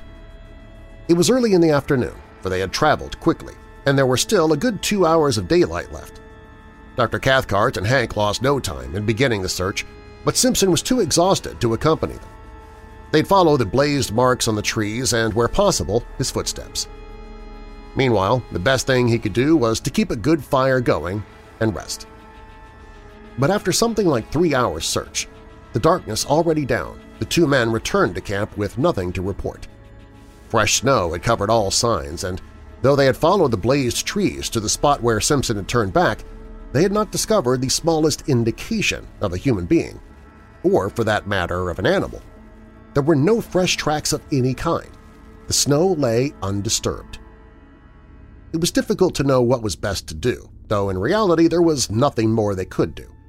They might stay and search for weeks without much chance of success. The fresh snow destroyed their only hope, and they gathered around the fire for supper, a gloomy and despondent party. The facts indeed were sad enough, for Defago had a wife at Rat Portage, and his earnings were the family's sole means of support. Now that the whole truth in all its ugliness was out, it seemed useless to deal in further disguise or pretense. They talked openly of the facts and probabilities. It was not the first time, even in the experience of Dr. Cathcart, that a man had yielded to the singular seduction of the solitudes and gone out of his mind. Defago, moreover, was predisposed to something of the sort, for he already had a touch of melancholia in his blood, and his fiber was weakened by bouts of drinking that often lasted for weeks at a time. Something on this trip, one might never know precisely what, had sufficed to push him over the line. That was all. And he had gone off into the great wilderness of trees and lakes to die by starvation and exhaustion. The chances against his finding camp again were overwhelming. The delirium that was upon him would also doubtless have increased, and it was quite likely he might do violence to himself and so hasten his cruel fate. Even while they talked, indeed, the end had probably come. On the suggestion of Hank, his old pal, however, they proposed to wait a little longer and devote the whole of the following day, from dawn to darkness, to the most systematic search they could devise. They would divide the territory between them. They discussed their plan in great detail. All that men could do, they would do.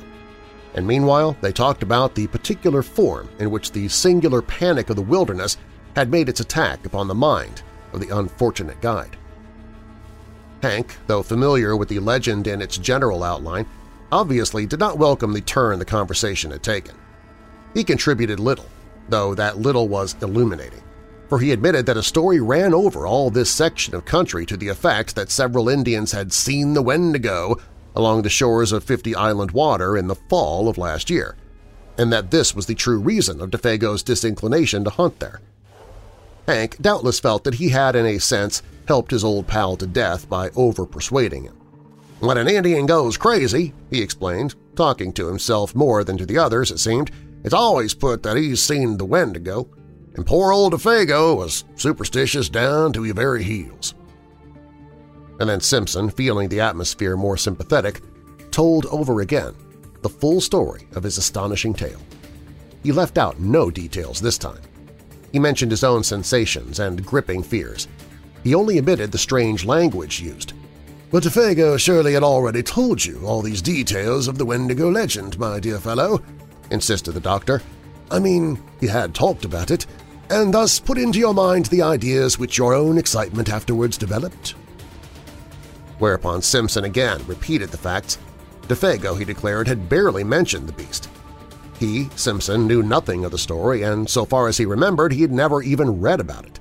Even the word was unfamiliar. Of course, he was telling the truth, and Dr. Cathcart was reluctantly compelled to admit the singular character of the whole affair. He did not do this in words so much as in manner, however. He kept his back against a good stout tree. He poked the fire into a blaze the moment it showed signs of dying down.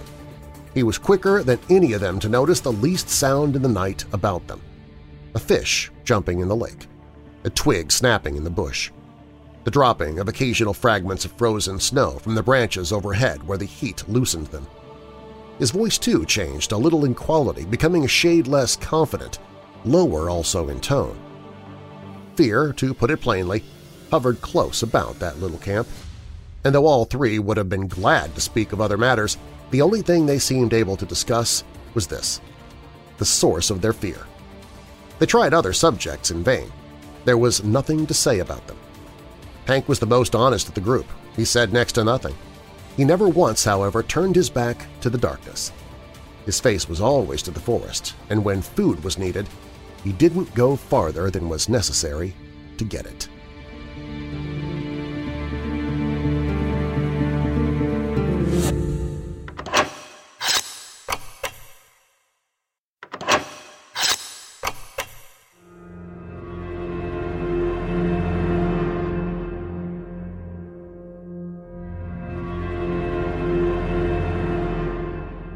A wall of silence wrapped them in, for the snow, though not thick, was sufficient to deaden any noise, and the frost held things pretty tight besides. No sound but their voices and the soft roar of the flames made itself heard. Only, from time to time, something soft as the flutter of a pine moth's wings went past them through the air. No one seemed anxious to go to bed. The hours slipped towards midnight. "The legend is picturesque enough," observed the doctor after one of the longer pauses, speaking to break it rather than because he had anything to say, "for the Wendigo is simply the call of the wild personified, which some natures hear to their own destruction." "That's about it," Hank said presently, "and there's no misunderstanding when you hear it. It calls you by name right enough." Another pause followed. Then Dr. Cathcart came back to the forbidden subject with a rush that made the others jump. "The allegory is significant," he remarked, looking about him into the darkness, "for the voice, they say, resembles all the minor sounds of the bush, wind, falling water, cries of the animals, and so forth. And once the victim hears that, he's off for good, of course. His most vulnerable points, moreover, are said to be the feet and the eyes, The feet, you see, for the lust of wandering, and the eyes for the lust of beauty. The poor beggar goes at such a dreadful speed that he bleeds beneath the eyes and his feet burn." Dr. Cathcart, as he spoke, continued to peer uneasily into the surrounding gloom. His voice sank to a hushed tone. "The Wendigo," he added, "is said to burn his feet, owing to the friction apparently caused by its tremendous velocity till they drop off, and new ones form exactly like its own." Simpson listened in horrified amazement, but it was the pallor on Hank's face that fascinated him most. He would willingly have stopped his ears and closed his eyes had he dared. "They don't always keep to the ground, neither," came in Hank's slow, heavy drawl, "for it goes so high that he thinks the stars have set him all afire, and it'll take great thumping jumps sometimes and run along tops of the trees carrying its partner with it and then dropping him just as a fish hawk will drop a pickerel to kill it before eating. And its food, all the muck in a whole bush, is moss." And he laughed a short, unnatural laugh. "It's a moss-eater is the Wendigo," he added, looking up excitedly into the faces of his companions. "Moss-eater," he repeated, with a string of the most outlandish oaths he could invent. But Simpson now understood the true purpose of all this talk. What these two men, each strong and experienced in his own way, dreaded more than anything else was silence. They were talking against time. They were also talking against darkness, against the invasion of panic, against the admission reflection might bring that they were in an enemy's country, against anything, in fact, rather than allow their inmost thoughts to assume control. He himself, already initiated by the awful vigil with terror, was beyond both of them in this respect. He had reached the stage where he was immune. But these two, the scoffing, analytical doctor and the honest, dogged backwoodsman, each sat trembling in the depths of his being. Thus the hours passed, and thus, with lowered voices and a kind of taut inner resistance of spirit, this little group of humanity sat in the jaws of the wilderness and talked foolishly of the terrible and haunting legend. It was an unequal contest, all things considered, for the wilderness had already the advantage of first attack and of a hostage. The fate of their comrade hung over them with a steadily increasing weight of oppression that finally became insupportable. It was Hank, after a pause longer than the preceding ones that no one seemed able to break, who first let loose all this pent-up emotion in very unexpected fashion, by springing suddenly to his feet and letting out the most ear-shattering yell imaginable into the night. He could not contain himself any longer, it seemed. To make it carry even beyond an ordinary cry, he interrupted its rhythm by shaking the palm of his hand before his mouth. "That's for the Fago!" he said, looking down at the other two with a queer, defiant laugh. "For it's my belief, the sandwiched oaths may be admitted, that my old partner's not far from us at this very minute." There was a vehemence and recklessness about his performance that made Simpson, too, start to his feet in amazement, and betrayed even the doctor into letting the pipe slip from between his lips. Hank's face was ghastly, but Cathcart's showed a sudden weakness, a loosening of all his faculties, as it were. Then a momentary anger blazed into his eyes, and he, too, though with deliberation born of habitual self-control, got upon his feet and faced the excited guide. For this was unpermissible, foolish, dangerous, and he meant to stop it in the bud. What might have happened in the next minute or two one may speculate about, yet never definitely know, for in the instant of profound silence that followed Hank's roaring voice, and as though in answer to it, something went past through the darkness of the sky overhead at terrific speed. Something of necessity very large, for it displayed much air, while down between the trees there fell a faint and windy cry of a human voice, calling in tones of indescribable anguish and appeal. "Oh, this fiery height! Oh, my feet of fire, my burning feet of fire!" White to the very edge of his shirt, Hank looked stupidly about him like a child. Dr. Cathcart uttered some kind of unintelligible cry, turned as he did with so instinctive movement of blind terror towards the protection of the tent, then halting in the act as though frozen. Simpson, alone of the three, retained his presence of mind a little. His own horror was too deep to allow of any immediate reaction. He had heard that cry before. Turning to his stricken companions, he said almost calmly, "That's exactly the cry I heard, the very words he used." Then, lifting his face to the sky, he cried aloud, "Defago! Defago! Come down here to us! Come down!" And before there was time for anybody to take definite action one way or another, there came the sound of something dropping heavily between the trees, striking the branches on the way down and landing with a dreadful thud upon the frozen earth below. The crash and thunder of it was really terrific. "That's him, so help me the good God!" came from Hank in a whispering cry, half-choked, his hand going automatically toward the hunting knife in his belt. "And he's coming! He's coming!" he added, with an irrational laugh of horror as the sounds of heavy footsteps crunching over the snow became distinctly audible, approaching through the blackness toward the circle of light. And while the steps with their stumbling motion moved nearer and nearer upon them, the three men stood round that fire, motionless and dumb. Dr. Cathcart had the appearance of a man suddenly withered. Even his eyes did not move. Hank, suffering shockingly, seemed on the verge again of violent action, yet did nothing. He, too, was hewn of stone. Like stricken children they seemed. The picture was hideous, and meanwhile their owner, still invisible, the footsteps came closer, crunching the frozen snow. It was endless, too prolonged to be quite real, this measured and pitiless approach. It was accursed. Then, at length the darkness, having thus laboriously conceived, brought forth a figure. It drew forward into the zone of uncertain light where fire and shadow mingled not 10 feet away, then halted, staring at them fixedly. The same instant it started forward again with the spasmodic motion of a thing moved by wires and coming up closer to them, full into the glare of the fire. They perceived then that it was a man, and apparently that this man was Defago. Something like a skin of horror almost perceptibly drew down in that moment over every face, and 3 pairs of eyes shone through it as though they saw across the frontiers of normal vision into the unknown. Defago advanced, his tread faltering and uncertain. He made his way straight up to them as a group first, then turned sharply and peered close into the face of Simpson. The sound of a voice issued from his lips. "Here I am, Boss Simpson. I heard someone calling me." It was a faint, dried-up voice made wheezy and breathless as by immense exertion. "I'm having a regular hellfire kind of a trip, I am." And he laughed, thrusting his head forward into the other's face.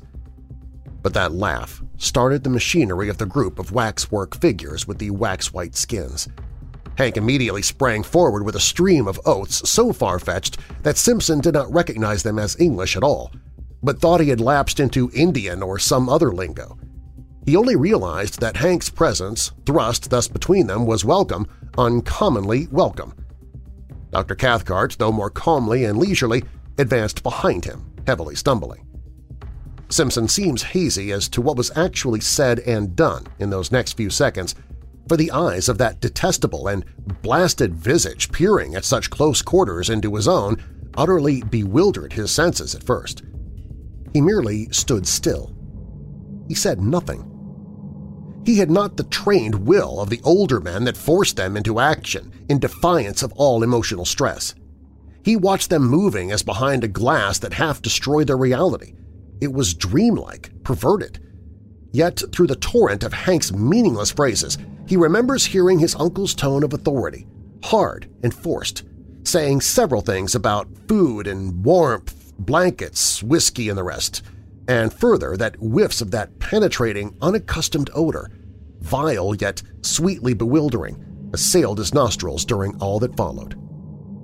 It was no less a person than himself, however, less experienced and adroit than the others though he was, who gave instinct utterance to the sentence that brought a measure of relief into the ghastly situation by expressing its doubt and thought in each one's heart. "Is you, isn't it, Defago?" he answered under his breath, horror breaking his speech. And at once, Cathcart burst out with the loud answer before the other had time to move his lips. "Of course it is! Of course it is! Only can't you see he's nearly dead with exhaustion, cold and terror? Isn't that enough to change a man beyond all recognition?" It was said in order to convince himself as much as to convince the others. The overemphasis alone proved that. And continually, while he spoke and acted, he held a handkerchief to his nose. That odor pervaded the whole camp. For the Defago, who had huddled by the big fire, wrapped in blankets, drinking hot whiskey and holding food in wasted hands, was no more like the guide they had last seen alive than the picture of a man of 60 is like a daguerreotype of his early youth in the costume of another generation. Nothing really can describe that ghastly caricature, that parody masquerading there in the firelight as Defago. From the ruins of the dark and awful memories he still retains, Simpson declares that the face was more animal than human, the features drawn about into wrong proportions, the skin loose and hanging, as though he'd been subjected to extraordinary pressures and tensions. It made him think vaguely of those bladder faces blown up by the hawkers on Ludgate Hill, that change their expressions as they swell, and as they collapse into faint and wailing imitation of a voice. Both face and voice suggested some such abominable resemblance, but Cathcart long afterwards, seeking to describe the indescribable, asserts that thus might have looked a face and body that had been in air so rarefied that, the weight of atmosphere being removed, the entire structure threatened to fly asunder and become incoherent. It was Hank, though, all distraught and shaking with a tearing volume of emotion he could neither handle nor understand, who brought things to a head without much ado. He went off to a little distance from the fire, apparently so that the light should not dazzle him too much, and shading his eyes for a moment with both hands, shouted in a loud voice that held anger and affection dreadfully mingled, "You ain't Defago! You ain't Defago at all! I don't give a damn, but that ain't you, my old pal of 20 years!" He glared upon the huddled figure as though he would destroy him with his eyes. "And if it is, I'll swab the floor of hell with a wad of cotton wool on a toothpick, so help me the good God," he answered, with a violent fling of horror and disgust. It was impossible to silence him. He stood there shouting like one possessed, horrible to see, horrible to hear because it was the truth. He repeated himself in 50 different ways, each more outlandish than the last. The woods rang with echoes. At one time it looked as if he meant to fling himself upon the intruder, for his hand continually jerked towards the long hunting knife at his belt. But in the end he did nothing, and the whole tempest completed itself very shortly with tears. Hank's voice suddenly broke. He collapsed on the ground, and Cathcart somehow or other persuaded him at last to go into the tent and lie quiet. The remainder of the affair indeed was witnessed by him from behind the canvas, his white and terrified face peeping through the crack of the tent door flap. Then Dr. Cathcart, closely followed by his nephew who so far had kept his courage better than all of them, went up with a determined air and stood opposite to the figure of Defago, huddled over the fire. He looked him squarely in the face and spoke to him. At first his voice was firm. "Defago, tell us what happened, just a little so that we can know how best to help you," he asked in a tone of authority, almost of command. And at that point it was command. At once afterwards, however, it changed in quality, for the figure turned up to him a face so piteous, so terrible, and so little like humanity that the doctor shrank back from him as from something spiritually unclean. Simpson, watching close behind him, says he got the impression of a mask that was on the verge of dropping off, and that underneath they would discover something black and diabolical, revealed in utter nakedness. "Out with it, man! Out with it!" Cathcart cried, terror running neck and neck with entreaty. "None of us can stand this much longer!" It was the cry of instinct over reason. And then Defago, smiling whitely, answered in that thin and fading voice that already seemed passing over into a sound of quite another character. "I seen that great Wendigo thing," he whispered, sniffing the air about him exactly like an animal. "I've been with it, too." Whether the poor devil would have said more, or whether Dr. Cathcart would have continued the impossible cross-examination, cannot be known, for at that moment the voice of Hank was heard yelling at the top of his voice from behind the canvas that concealed all but his terrified eyes. Such a howling was never heard. "His feet! Oh God, his feet! Look at his great changed feet!" Defago, shuffling where he sat, had moved in such a way that for the first time his legs were in full light and his feet were visible. Yet Simpson had no time himself to see properly what Hank had seen, and Hank has never seen fit to tell.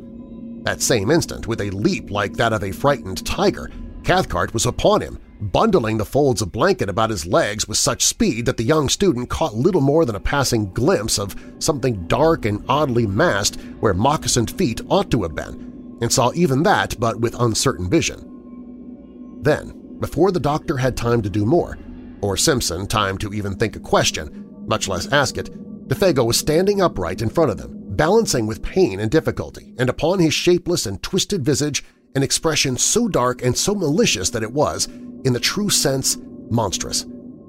"Now you seen it too," he wheezed. "You seen my fiery burning feet.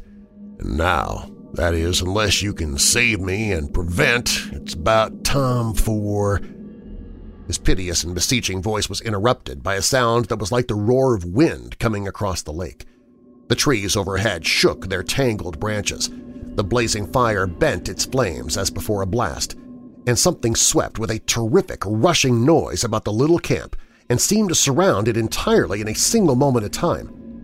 DeFago shook the clinging blankets from his body, turned towards the woods behind, and with the same stumbling motion that had brought him, was gone.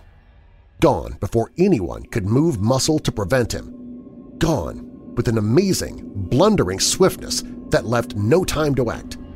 The darkness positively swallowed him, and less than a dozen seconds later, above the roar of the swaying trees and the shout of the sudden wind, all three men, watching and listening with stricken hearts, heard a cry that seemed to drop down upon them from a great height of sky and distance.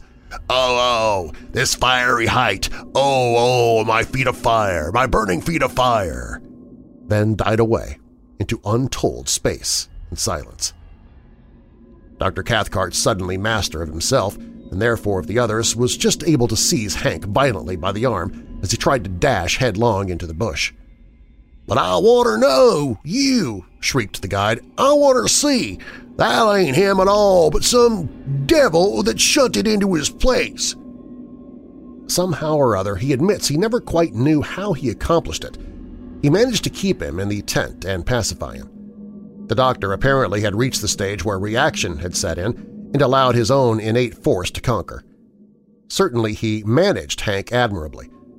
It was his nephew, however, hitherto so wonderfully controlled, who gave him most cause for anxiety, for the cumulative strain had now produced a condition of lachrymose hysteria which made it necessary to isolate him upon a bed of boughs and blankets as far removed from Hank as was possible under the circumstances.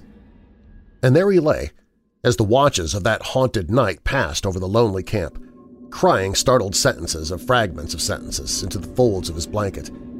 The quantity of gibberish about speed and height and fire mingled oddly with biblical memories of the classroom. "People with broken faces all on fire are coming at a most awful pace towards the camp," he would moan one minute, and the next would sit up and stare into the woods, intently listening, and whisper, "How terrible in the wilderness are the feet of them that—" until his uncle came across the change, the direction of his thoughts, and comforted him. The hysteria, fortunately, proved but temporary. Sleep cured him, just as it cured Hank. Till the first signs of daylight came, soon after 5 o'clock, Dr. Cathcart kept his vigil. His face was the color of chalk, and there were strange flushes beneath the eyes. An appalling terror of the soul battled with his will all through those silent hours. These were some of the outer signs. At dawn he lit the fire himself, made a breakfast, and woke the others, and by 7 they were well on their way back to the home camp. 3 perplexed and afflicted men, but each in his own way, having reduced his inner turmoil to a condition of more or less systemized order again.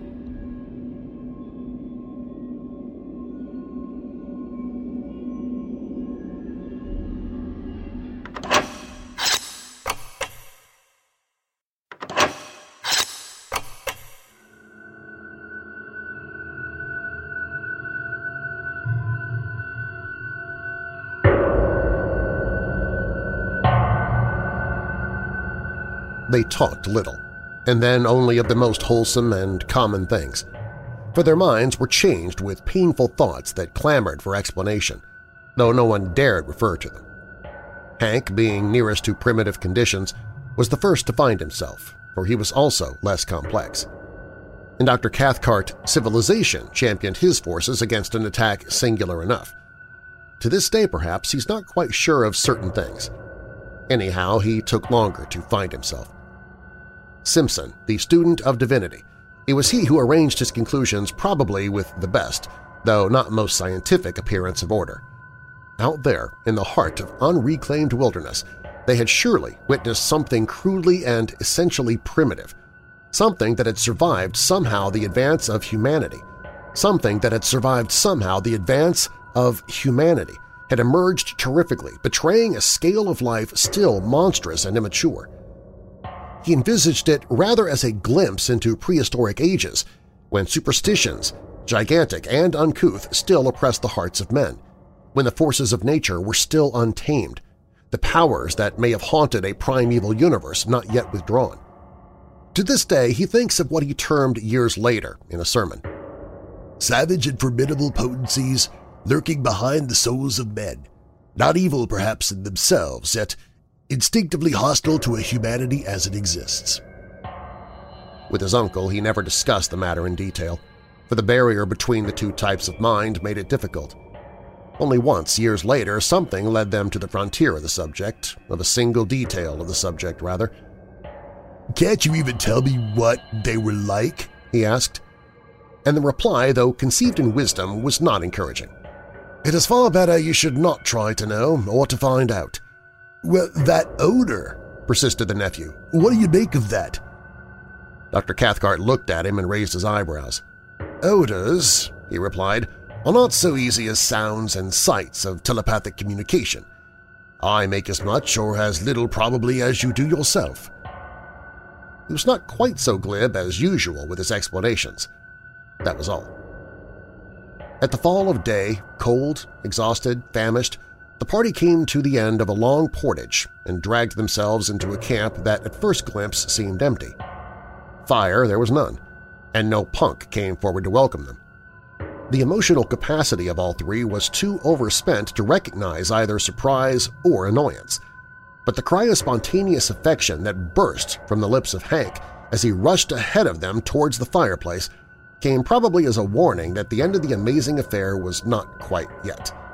And both Cathcart and his nephew confessed afterwards that when they saw him kneel down in his excitement and embrace something that reclined, gently moving, beside the extinguished ashes, they felt in their very bones that this something would prove to be that Defago, the true Defago, returned. And so indeed it was. It is soon told. Exhausted to the point of emaciation, the French-Canadian, what was left of him that is, fumbled among the ashes, trying to make a fire. His body crouched there, the weak fingers obeying feebly the instinctive habit of a lifetime with twigs and matches. But there was no longer any mind to direct the simple operation. The mind had fled beyond recall, and with it, too, had fled memory. Not only recent events, but all previous life was a blank. This time it was the real man, though incredibly and horribly shrunken. On his face was no expression of any kind whatsoever – fear, welcome, or recognition.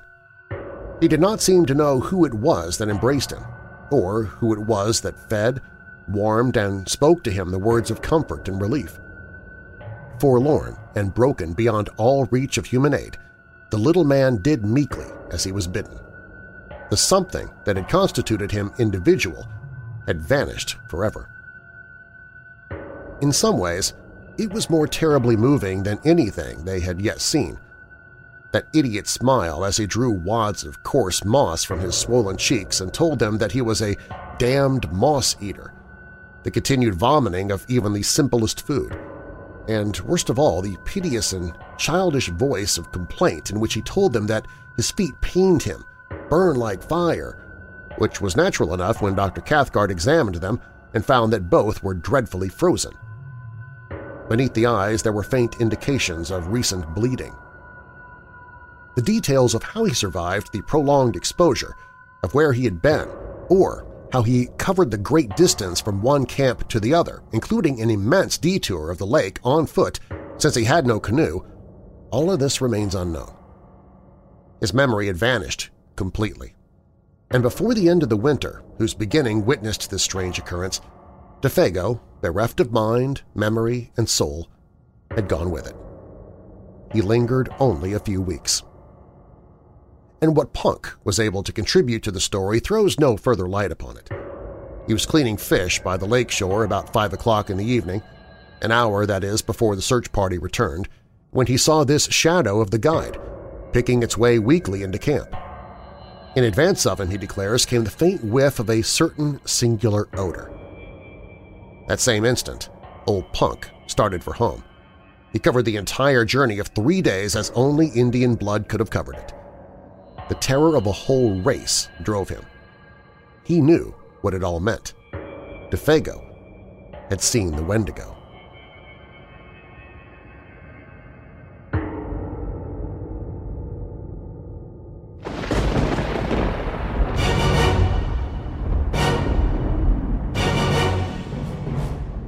If you like the podcast, please tell your friends and family about it however you can and get them to become weirdos too. And I'd greatly appreciate it if you can give me a 5-star review in the podcast app you listen from. That helps the podcast get noticed. And if you'd like a transcript of this episode, you can find it in the episode's blog post at WeirdDarkness.com. Just scroll down that page. Do you have a dark tale to tell of your own? Click on Tell Your Story at WeirdDarkness.com, and I might use it in a future episode. Also on the website, you can find paranormal and horror audiobooks I've narrated, the Weird Darkness store. Plus, you can visit the Hope in the Darkness page if you're struggling with depression, anxiety, or thoughts of suicide. The Wendigo was written by Algernon Blackwood. Weird Darkness theme by Alibi Music. And now that we're coming out of the dark, I'll leave you with a little light. Mark 10:27. Jesus looked at them and said, "With man this is impossible, but not with God. All things are possible with God." And a final thought from Marilyn Monroe. Imperfection is beauty. Madness is genius, and it's better to be absolutely ridiculous than absolutely boring. I'm Darren Marlar. Thanks for joining me in the Weird Darkness.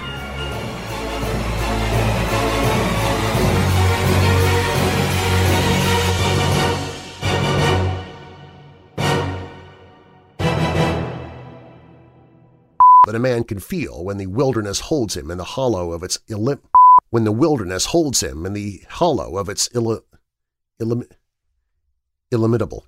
hand, in its hollow of its illimitable, when the wilderness holds him in the hollow of its illimitable hand and laughs. "That's him! Shout me the— That's him! Shout me the good God!" came from Hank. "That's him! Shout me the good God!" came from Hank in a whispering cry. "That's him! Shout me the good God!" "That's him! So help me the good God!"